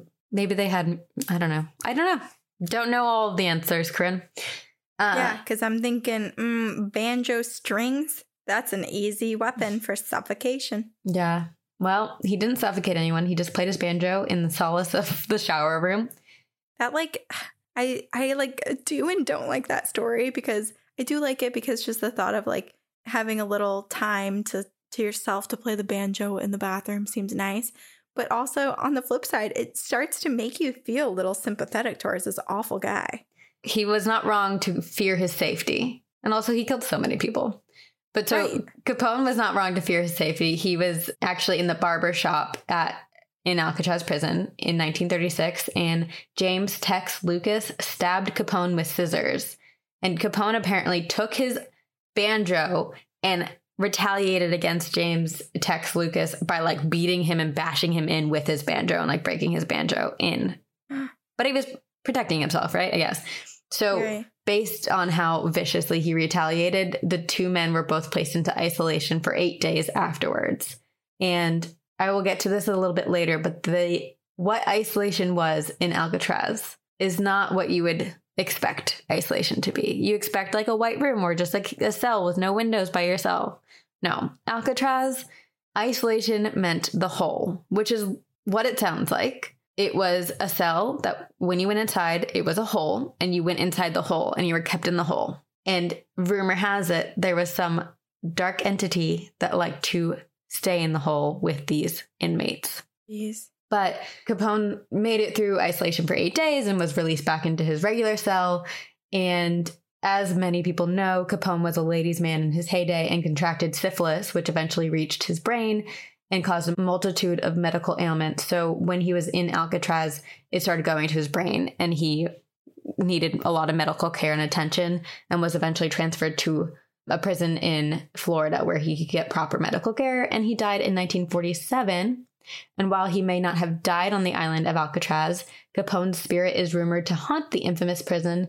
It's not quite clear if it's a residual haunting or if it's actually his spirit, but the sounds of his banjo permeate the showers and near his cell. Oh my goodness. That's like a little creepy. Just the sound of the like banjo? Deliverance style. Like you're just in the shower and you think you're all alone, and then seemingly right next to you, you hear doo-doo-doo-doo-doo-doo-doo. The nice thing now, I mean, I guess not nice thing, but it is abandoned. So there are no prisoners or anyone taking showers there anymore. Right. But I don't know. Who knows? From before it closed, maybe prisoners were hearing Al Capone's banjo play. Yeah. There's a blogger that I follow. Her name is Chrissy, but her Instagram handle for anyone out there is Harlow James. And she's like an interior designer and has a beautiful... What? I follow her. Did I I probably tagged you. Probably did. Yeah, I tag everybody. She always videotapes like the sun rising or like the sunset from her apartment, and she has a view of the Bay of San Francisco. And the other day, it was so clear that she zoomed in and was like, by the way, I can see Alcatraz from my apartment. That's so cool. So she like panned over and she zoomed in, and you can see the entire structure. Like the whole island is unobstructed. Granted, like when weather conditions permit in a generally foggy, smoggy city. But yeah, I was like, damn it, I wish I lived in her apartment. That's so cool. I wanted to go to Alcatraz for so long. And I remember the last time I was in San Francisco, it was actually after when I went to Winchester Mystery House was that last April? Anyway, yeah. When I went up to San Francisco and we were going to spend the weekend there. And I was like, I so badly want to go to Alcatraz. I know. But then I couldn't convince anyone else to go with me. So I have to make a trip to go. How often do they do like tours? I think trips? Every day. And you actually go into the structure? Mm-hmm. I know. So I would, after my trip to the Charleston Old City Jail, I think I got a little bit braver. Oh my gosh. I will surprise myself and you and probably everyone by saying, I'll go to Alcatraz with you. Yay. Okay, good. Well, actually, it's not terribly scary. There are some scary things and we could probably avoid them, but also I want to go see them. So, although this is a paranormal podcast, I cannot talk about Alcatraz without talking about the escape attempts. So I'm going to talk about the escape attempts for a little bit because they are so cool. Okay. And they're also so elaborate, which is just amazing. So there are a lot of different criminals who took up residence at Alcatraz, murderers, mobsters, the Birdman, who I didn't know much about, but there's a movie. Yeah, I've never heard of that. There's a movie called Birdman, and that's how he became famous. But basically it's this murderer who, while in prison, not at Alcatraz, found these 2 baby birds that were injured and like nursed them back to health, and then became obsessed with birds, and then was later transferred to Alcatraz. And I think Birdman, I haven't seen it in years, but I think that movie is about an escape attempt from Alcatraz, about a man who tries to become a bird to escape and like creates a bird outfit. Oh. But that's not reality. But that's how he became famous. The movie made Birdman famous. And so while it's said to be the safest and most secure prison, there are many riots, escape attempts, and ultimately deaths that took place over the years.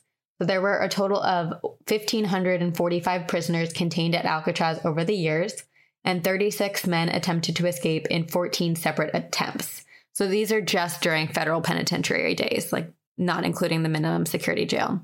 Mm-hmm. Of those, 20 of them were recaptured, 7 were shot and killed, 2 were confirmed to drown, and 5 were never found but presumed to have drowned. So the first escape attempt took place on December 16th, 1937.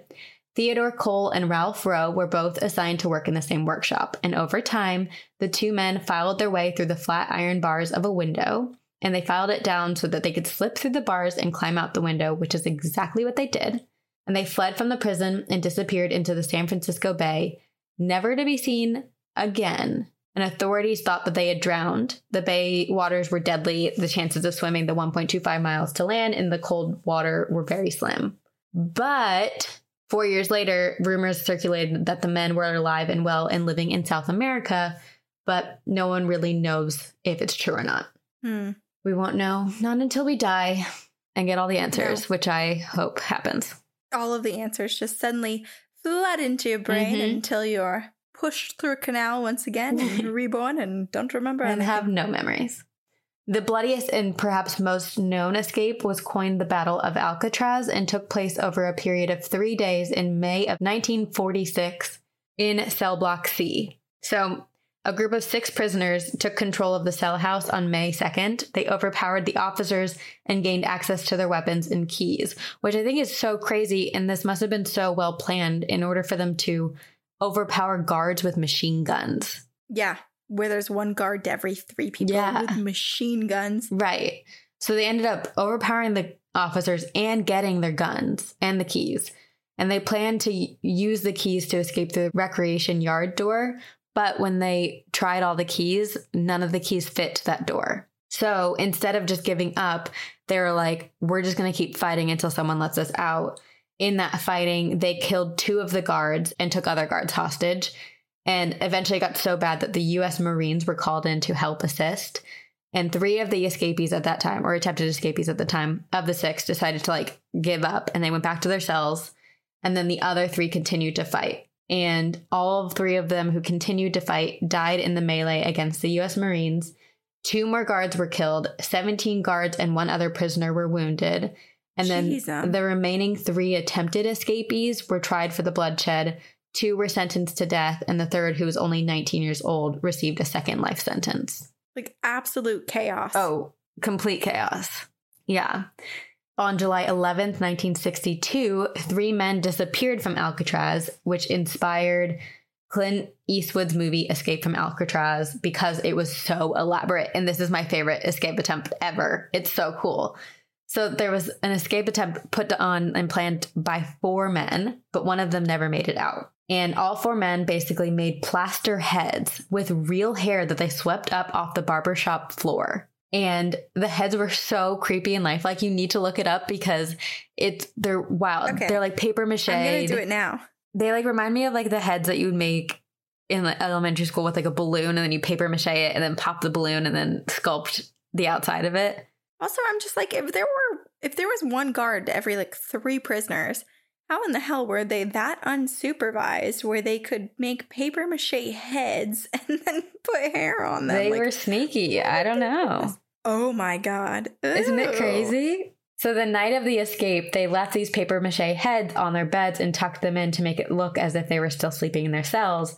And they slipped themselves into the ventilators that were in their cells, which they had widened with spoons that they had stolen from the kitchen over time. So they were basically carving it out. And unfortunately, this is where the 4th inmate who had been part of the plan did not make it because he was a little too chubby to make it through the ventilator. Oh, God. So he stayed back in his cell. But the remaining 3 men followed the vents into the utility corridor, then to the roof and down to the water. And again, they were believed to have drowned, but no bodies were ever recovered. And like I said, probably saying that they drowned was better for Alcatraz's PR than a successful escape. And in 2013, the FBI received a letter signed by one of the 3 men saying that all 3 of them survived, barely, but that they survived and are all living out in the world still. And according to handwriting analysis, the signatures matched perfectly. I need to know. So it's very, very likely that they did survive. Oh my gosh. Wait, how old would they be now? What if they're someone's grandpa? They might be. They very, very well might be. They better give this deathbed confession to their families. They escaped what? July 1962. I don't know how old they were then. If they escaped 1960s. So yeah, they're probably in their, assuming that they were, let's say that they were in their 30s. Mm-hmm. They're 80, 90 years old now. Yeah, 80. they're older. They're in their 80s. They're someone's grandpa.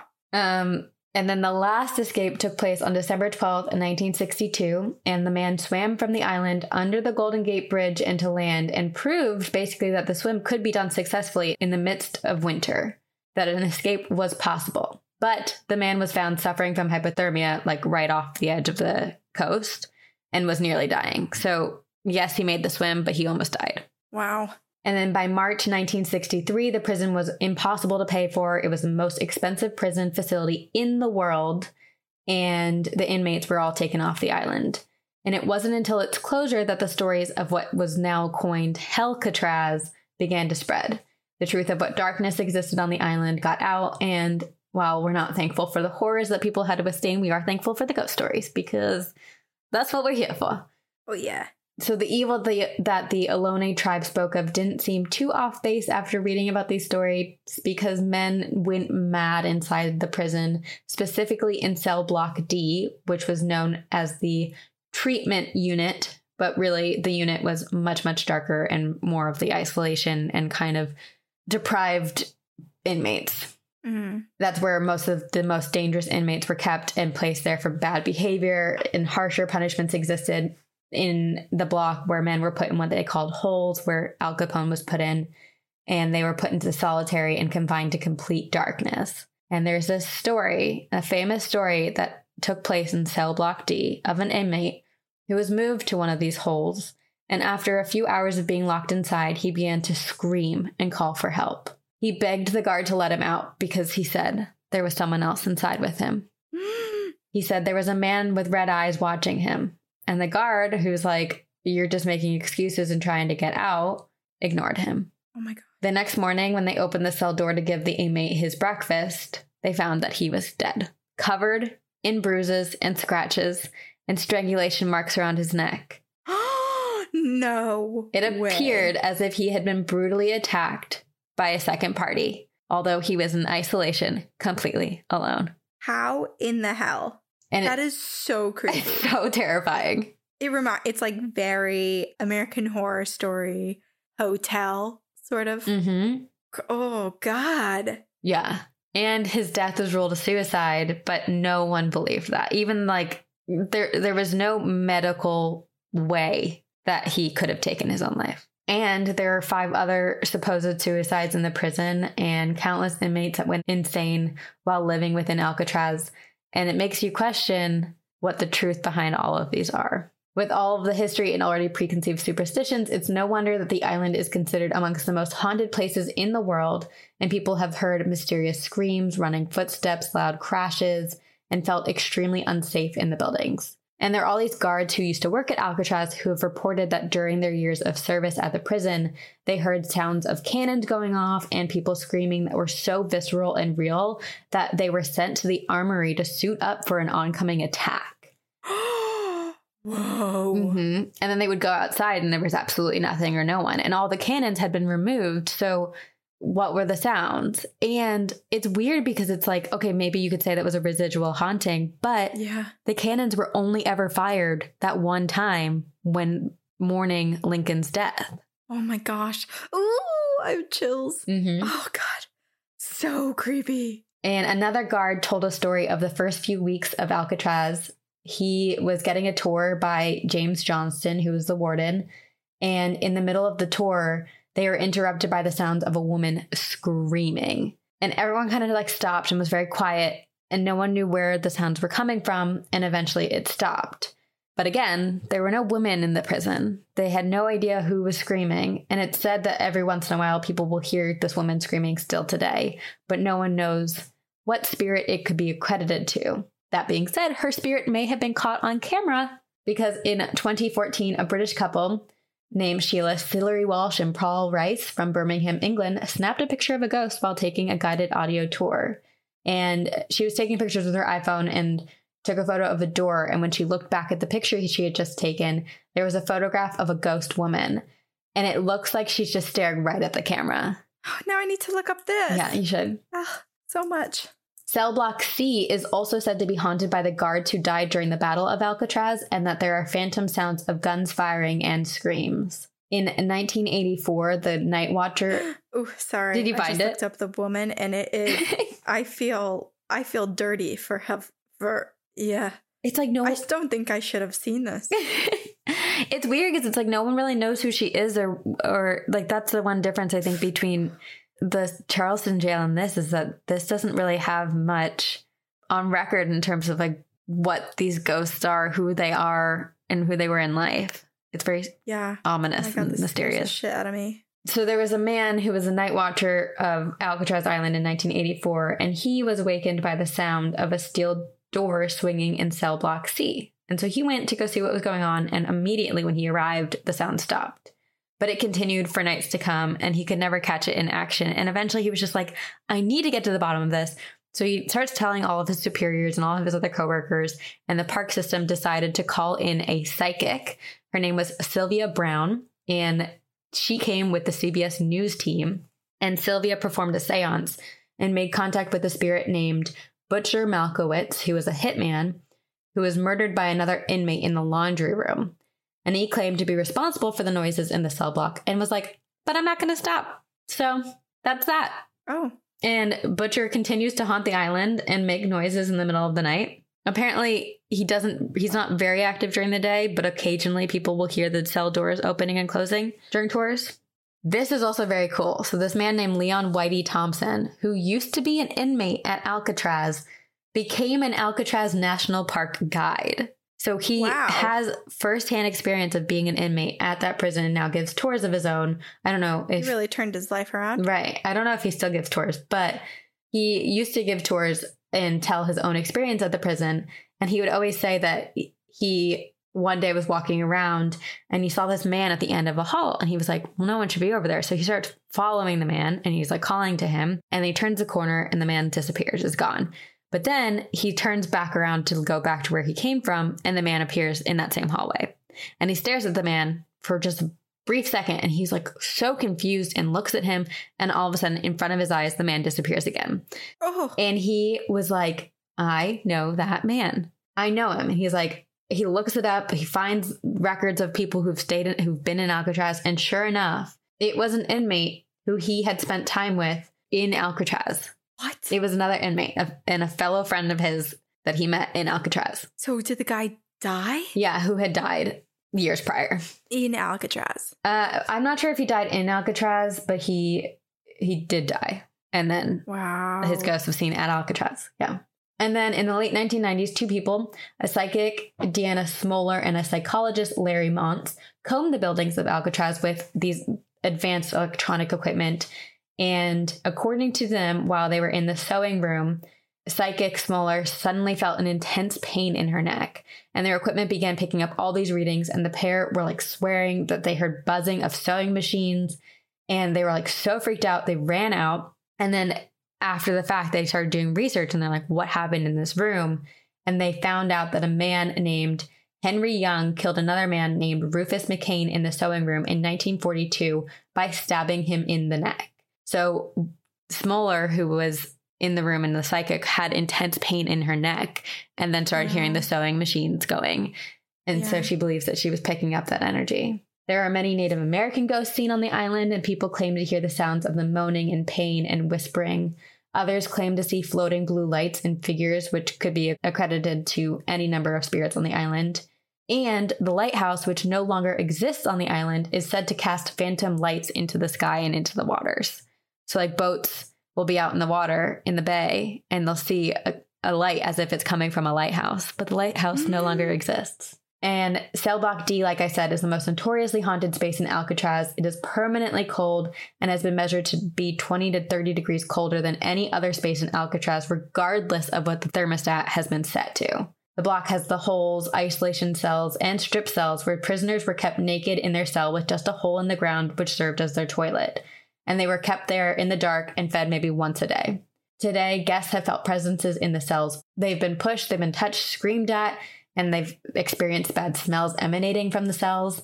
But the most terrifying space in Alcatraz is cell 14D. 14D is in Cell Block D and is one of the holes, the one where the red eyes were seen and the inmate was strangely killed within. There are stories of inmates going into the cell and coming out a completely different person. There's a story of one inmate, Ruth McCain, who was confined within the hole for 3 whole years and was eventually taken out and put back into general population and immediately stabbed another inmate to death.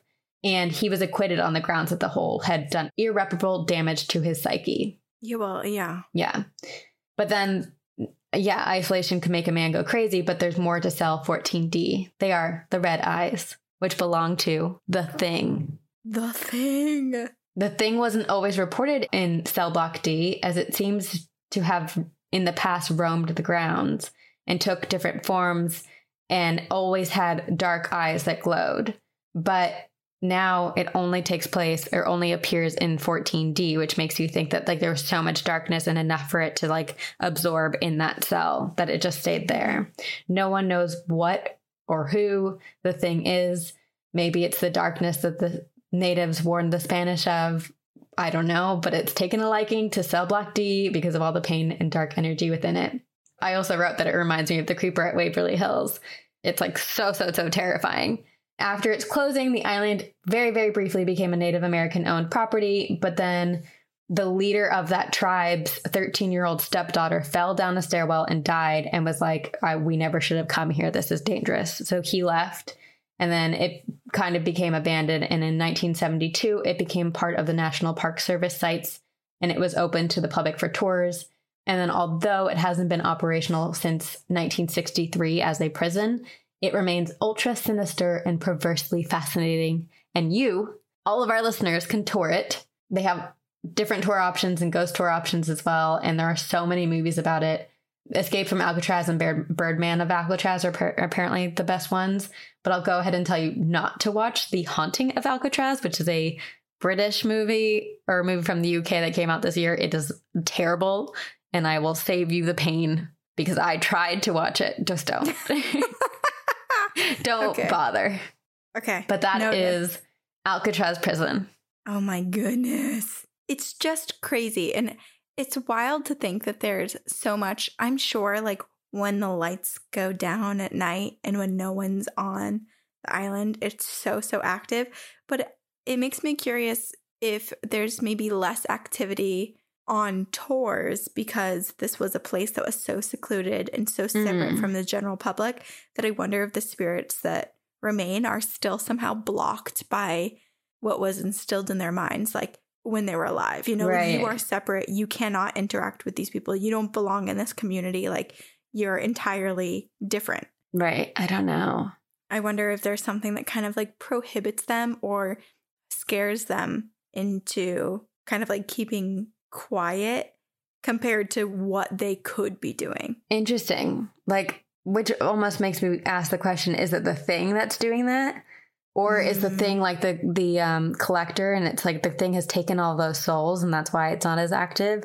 Or are there still guards there and there's almost like it's still operating as a prison? Yeah, I kind of think I like the guard idea almost. Yeah. Because the fact that even like when prisoners were there was enough activity and there was something dark lurking over them in their like true flesh and blood moments. It makes me think that, yeah, the Thing could be still tormenting them today. Yeah. And the guards are a part of Alcatraz. And so their spirits might remain. And it just seems so wild that like the shooting of the cannons and the phantom lighthouse lights are still kind of like proving that there's something still very strong and remaining on the island, but like keeping people at an arm's distance. Ugh, it's so eerie. I really, really want to go.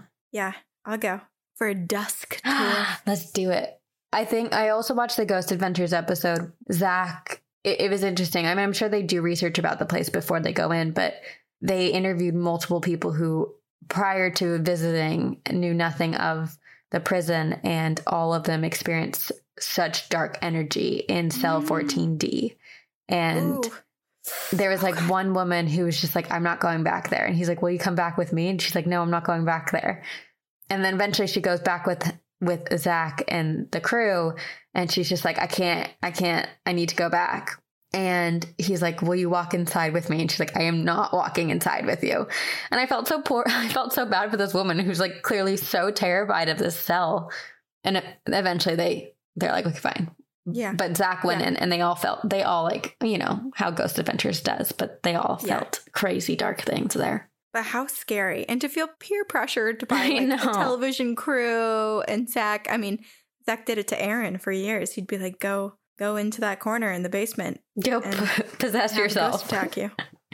Oh, gosh. And then this poor woman is like just trying to tell her story. And he's like, and now I'm bringing you back. And she's like, no. Oh my gosh. So sad. I did not sign up for this. Oh my gosh. That's so crazy. And then I looked for like listener stories from anyone who had been to Alcatraz, and there are none. So if you've been, please send us stories. I need to know firsthand experiences and prepare myself to go. My God, I almost forgot that we have listener stories. We do. This is a long one. This is a long one. It's a juicy episode. And so much juice. I'm upset that I just said that. I kind of just went with it, but Are you also upset? I'm a little upset for you. Yeah, it didn't sound so great. much juice. So much juice. Okay.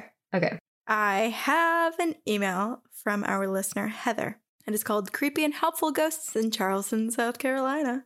Hello, ghostesses and ghost. Medium time listener. Late to the game, but binged most of the back episodes in a few months. Love it. I've always been fascinated by weird things that include hauntings. I live near Charleston, South Carolina, and there are no shortage of ghost tours. So when I'm bored, I usually find myself on one. How God, I love cool. That. Most of the time, I just get cool stories and history, but sometimes I've had pretty strange things happen. I saw Corinne's pictures of her trip to Charleston and thought I should share my top 2 strangest things that have happened on ghost tours. Yes. Number 1, the Old City Jail. This jail is creepy without ghosts. It looks like an old castle. Over its time as a jail, it is said that around 14,000 people died there. My friend and I took a tour in October, and it was dark. It was nearly Halloween. And our guide was dressed as Lavinia Fisher. Oh my God. Wedding dress and all. It was the perfect setup for a spooky night. Other than being dark and creepy, we didn't have too many experiences during most of the tour other than doors opening and closing on their own and sudden stomach pains that went away as soon as we left a room. Near the end of the tour, we went to a room with boarded up windows. The guide gathered us all in and closed the door. She asked us to turn off any lights that we had, and she turned off her lantern. To keep my phone from lighting up if I received a notification, I held it left hand over right against my stomach. My friend stood directly to my left, and the room was pitch black. The guide told the story of a guard named Cedric who haunted this area and said that he seemed attracted to medical personnel, likely because he was in need of medical attention after being attacked. She asked if anyone in this room was a medical professional. My friend said she was. Thanks, friend. Moments later, the coldest thing I've ever felt brushed the back of my left hand, moving towards my friend. I'm talking liquid nitrogen cold. I didn't say anything, and the room itself was not cold because the windows were boarded up and 20 people or so were standing in one small room, and that can make it pretty warm very fast. As I'm going through the list of things the cold thing could have been, starting and ending with a very chilly bug, my friend whispered, "My right hand is getting very cold." Then something started poking my left thigh in what could only be described as a heartbeat rhythm. Doom, doom, doom, at the same level her right hand would have been at, over and over. It was like there was enough pressure to indent my jeans and skin, but I could tell that there wasn't actually anything there, nothing with substance to it at least. I dropped my hand from my phone to where my leg was being touched. Nothing. Just a reminder that the room was pitch black and I couldn't see anything. So I laid my hand flat over the area being poked and felt as the skin indented as if an invisible finger was going through my hand to poke my thigh. I thought, weird time to get a muscle twitch. Oh my God. But almost immediately realized that I couldn't feel the muscle moving, just the indentation. The feeling itself was almost like a wound when it is pulsing right after you are injured, but without the pain. Then some a-holes lagging behind on the tour decided to open up the door, and the entity latered right out of there. Whoa. Nothing else happened on the tour. But later my friend sent me a picture of the two of us in front of the jail before the tour, and there was something in the window above us. Oh my God. 2 glowing eyes. I immediately did a hashtag search on Instagram, and none of the other photos I found had the same glowing eyes.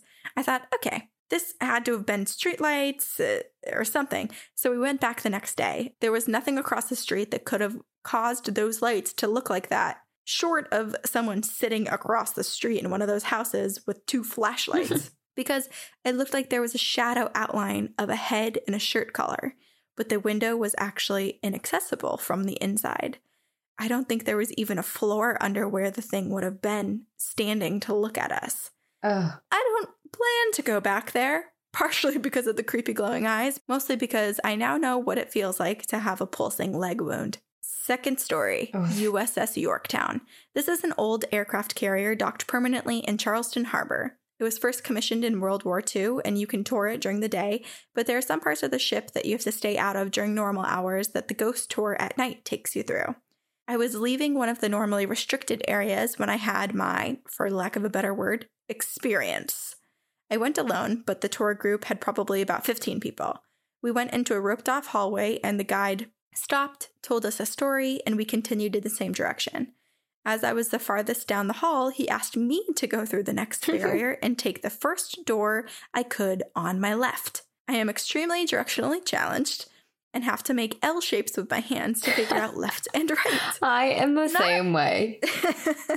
Not wanting to do this in front of the tour group of people that I didn't know, I went through the barrier, I walked straight, and I came to a door on my right. I looked at it, I stopped, thinking, does he mean this door? And immediately, clear as a bell, I had the thought, no, the ready room. The guide hadn't said anything about a ready room. I'm not unfamiliar with ready rooms, rooms where pilots are briefed before a mission, as my husband is a pilot and I've been in them before, including on the Yorktown during a prior visit 5 months earlier. Now, before you start thinking, oh, that's definitely how she knew what was going on.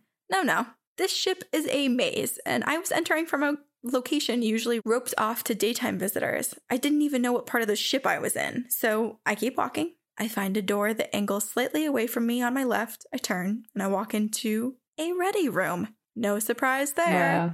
I'm a little weirded out at this point, but sometimes things like this happen to me, so I just brush it off until the guide starts telling the story of Lieutenant Compton Hummel, who also was directionally challenged and reported to the wrong ready room for battle, left to find the right one, and was never seen again. What? I went home and I looked up the Yorktown's historic records, and the Lieutenant Compton Hummel is indeed listed as missing, but not from a battle, and was not listed as deceased on the records. Just missing. I like to think that he didn't want me to get lost on my way to the ready room. So, lesson learned, if an old jail looks that creepy, it really is. And if you are directionally challenged, hopefully there is a ghost nearby who can send you on the right way. These aren't the only ghostly things that have happened to me in Charleston, but are by far some of the weirdest. See you on the other side, Heather. I hate to say this, Corinne, because you had an experience with a cold brush on your leg. But what if that is the same thing that Heather experienced? I know. Well, because remember I said that me and Marissa experienced it. I just am now making this connection that we experienced it in the room with no windows, which is what she's talking about. That same room that's boarded up. And I just made that wonder connection if you right have. now. I wonder if you look at your photos if you see any eyes. Well, I sure as hell am not going to do that right now. I want to look. Let me get photos. I want to know if Heather has her photo. Heather, send it to us. I know. We need to see it. How creepy. Very, very. But also how cool that she just lives in Charleston and can go on ghost tours when she's bored and has nothing else to do. I love that. I love that. Like a downtime activity that's just like, yeah, I'm just going to ghost tour. I need to do more of that. Yeah, you should. I want to too. Heather has sparked some inspiration for us. Love it. So cool. But how crazy. Yeah. And it's funny that she's got 2 different experiences from 2 like very well-known Charleston spots. Like one is the cold chill and indentation and obviously kind of like unsettling experience in the old city jail. But then the other one is a nice one where she didn't know why she was being given this sort of like instruction and direction. I know. From this voice that just came into her head, and then later realized like, oh no, he was just helping me out. How cool to like look that up and then figure like to know his name and more about him. So cool. Yeah. Wow. Okay. I have a listener story from Alicia, and her subject line is a few ghostly encounters from Australia. Hello, excellent podcast. It is my #1 weekly must listen. I'm Alicia from New South Wales, Australia, and I have a few experiences I want to share with people who will truly appreciate them. I have always been spiritually interested and open from a young age. My encounters began after we moved to the Hunter Valley region when I was 5. I would see shadow figures in my room, often crying out in fear that there were monsters. Then there was the man standing in my doorway, and I didn't feel threatened, but he certainly scared me. And I had always believed it was my poppy that had passed away a year before. Fast forward 22 years to Christmas 2018, and I had a discussion with my sister Monique, who revealed that she too saw a man standing in her doorway. I had no idea that we both experienced this in that house. In my early 20s, I went through a horrible period where I lost touch with my spiritual. Quick side note, don't give your time to someone who does not appreciate and nurture you for who you are. Anyway, after I came out from the other side of that period, I began experiencing things again.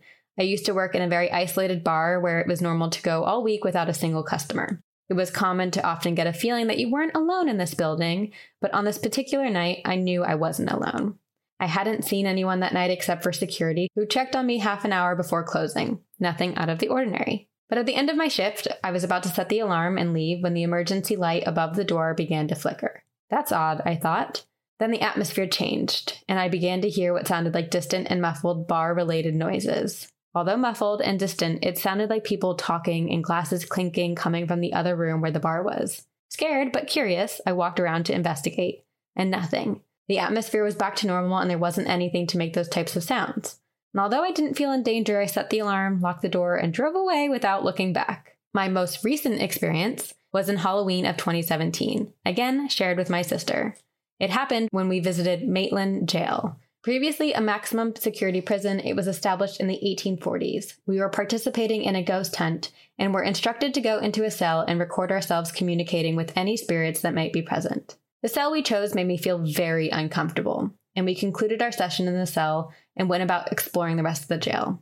Months later, Monique sent me the recording from the cell. Neither of us had listened to it yet, and it was only now that she felt compelled to listen to it. She asked me what I heard, and I listened to it, and within the first 4 minutes, there's a voice. Very distinct. I told her I heard a word, but I wasn't exactly sure what it was saying, but it sounded familiar. And her response was, "It says Alicia." My blood went cold. That explains why it was familiar. The voice was sharp and quick, not the whispery or drawn-out stereotypical spirit voice. All I can say is that I am glad I was carrying a protection charm that night.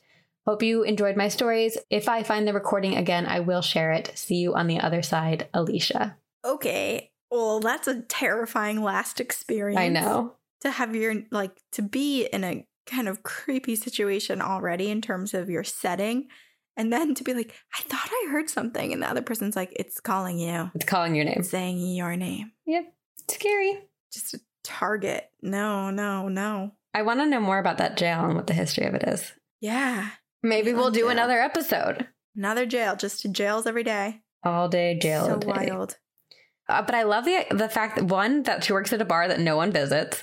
And two, that no one visits it in this realm, but that they're like ghosts who seem to like the second they lock up are just partying in it.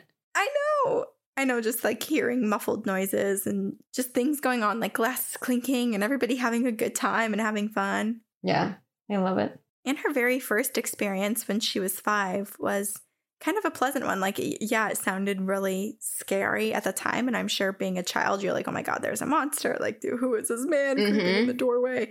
But then later to realize, like, it was most likely her grandpa just checking in on her and her sister. Yeah, that's nice. Yeah. Becomes a little more sweet and loving and comforting of a experience. Right. It's just unsettling to see something in your room standing at your doorway.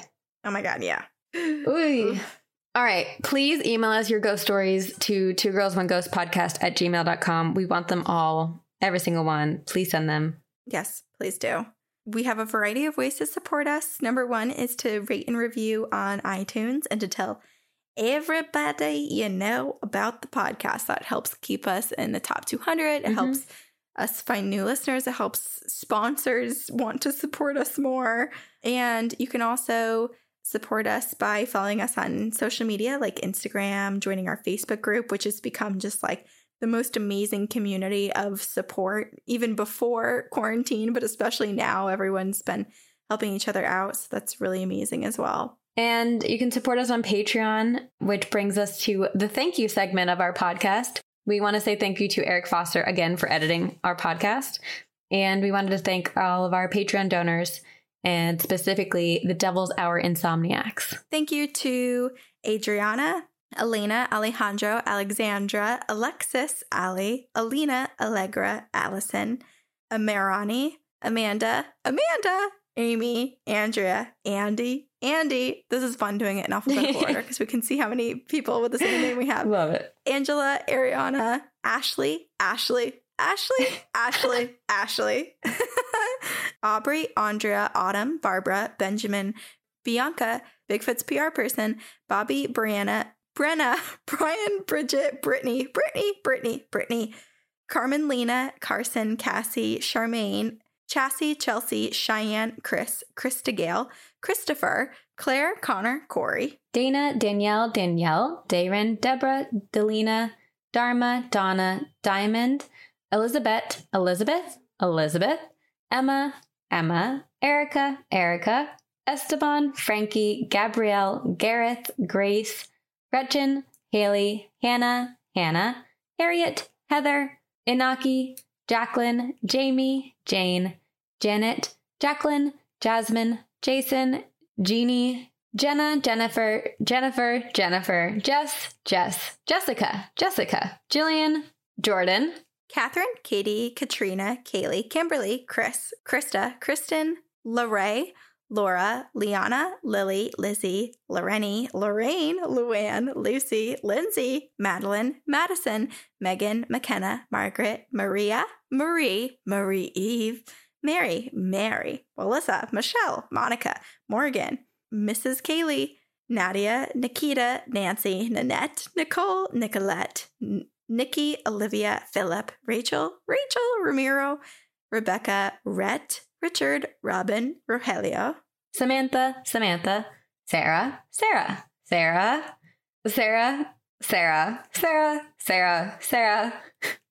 Shelby. Wow, we have so many. Stacy, Stevie, Summer, Sydney, Sylvia. Is there a third Sydney? There's a third Sydney. Sydney, Tanya. No one will know. Tara, Taryn, Taylor, Teresa, Trinity, Valerie, Vanessa, Victoria, Willen, Yinny, Yamali, and Zyra. Woo! Oh my gosh. Thank you. Order. Thank you guys. And you can also support us. The final way is by supporting our sponsor for this week, which was Talkspace. So to match with your perfect therapist, go to Talkspace.com and make sure to use the code TGOG to get $100 off your first month and show support for the show. And we will see you on the other side.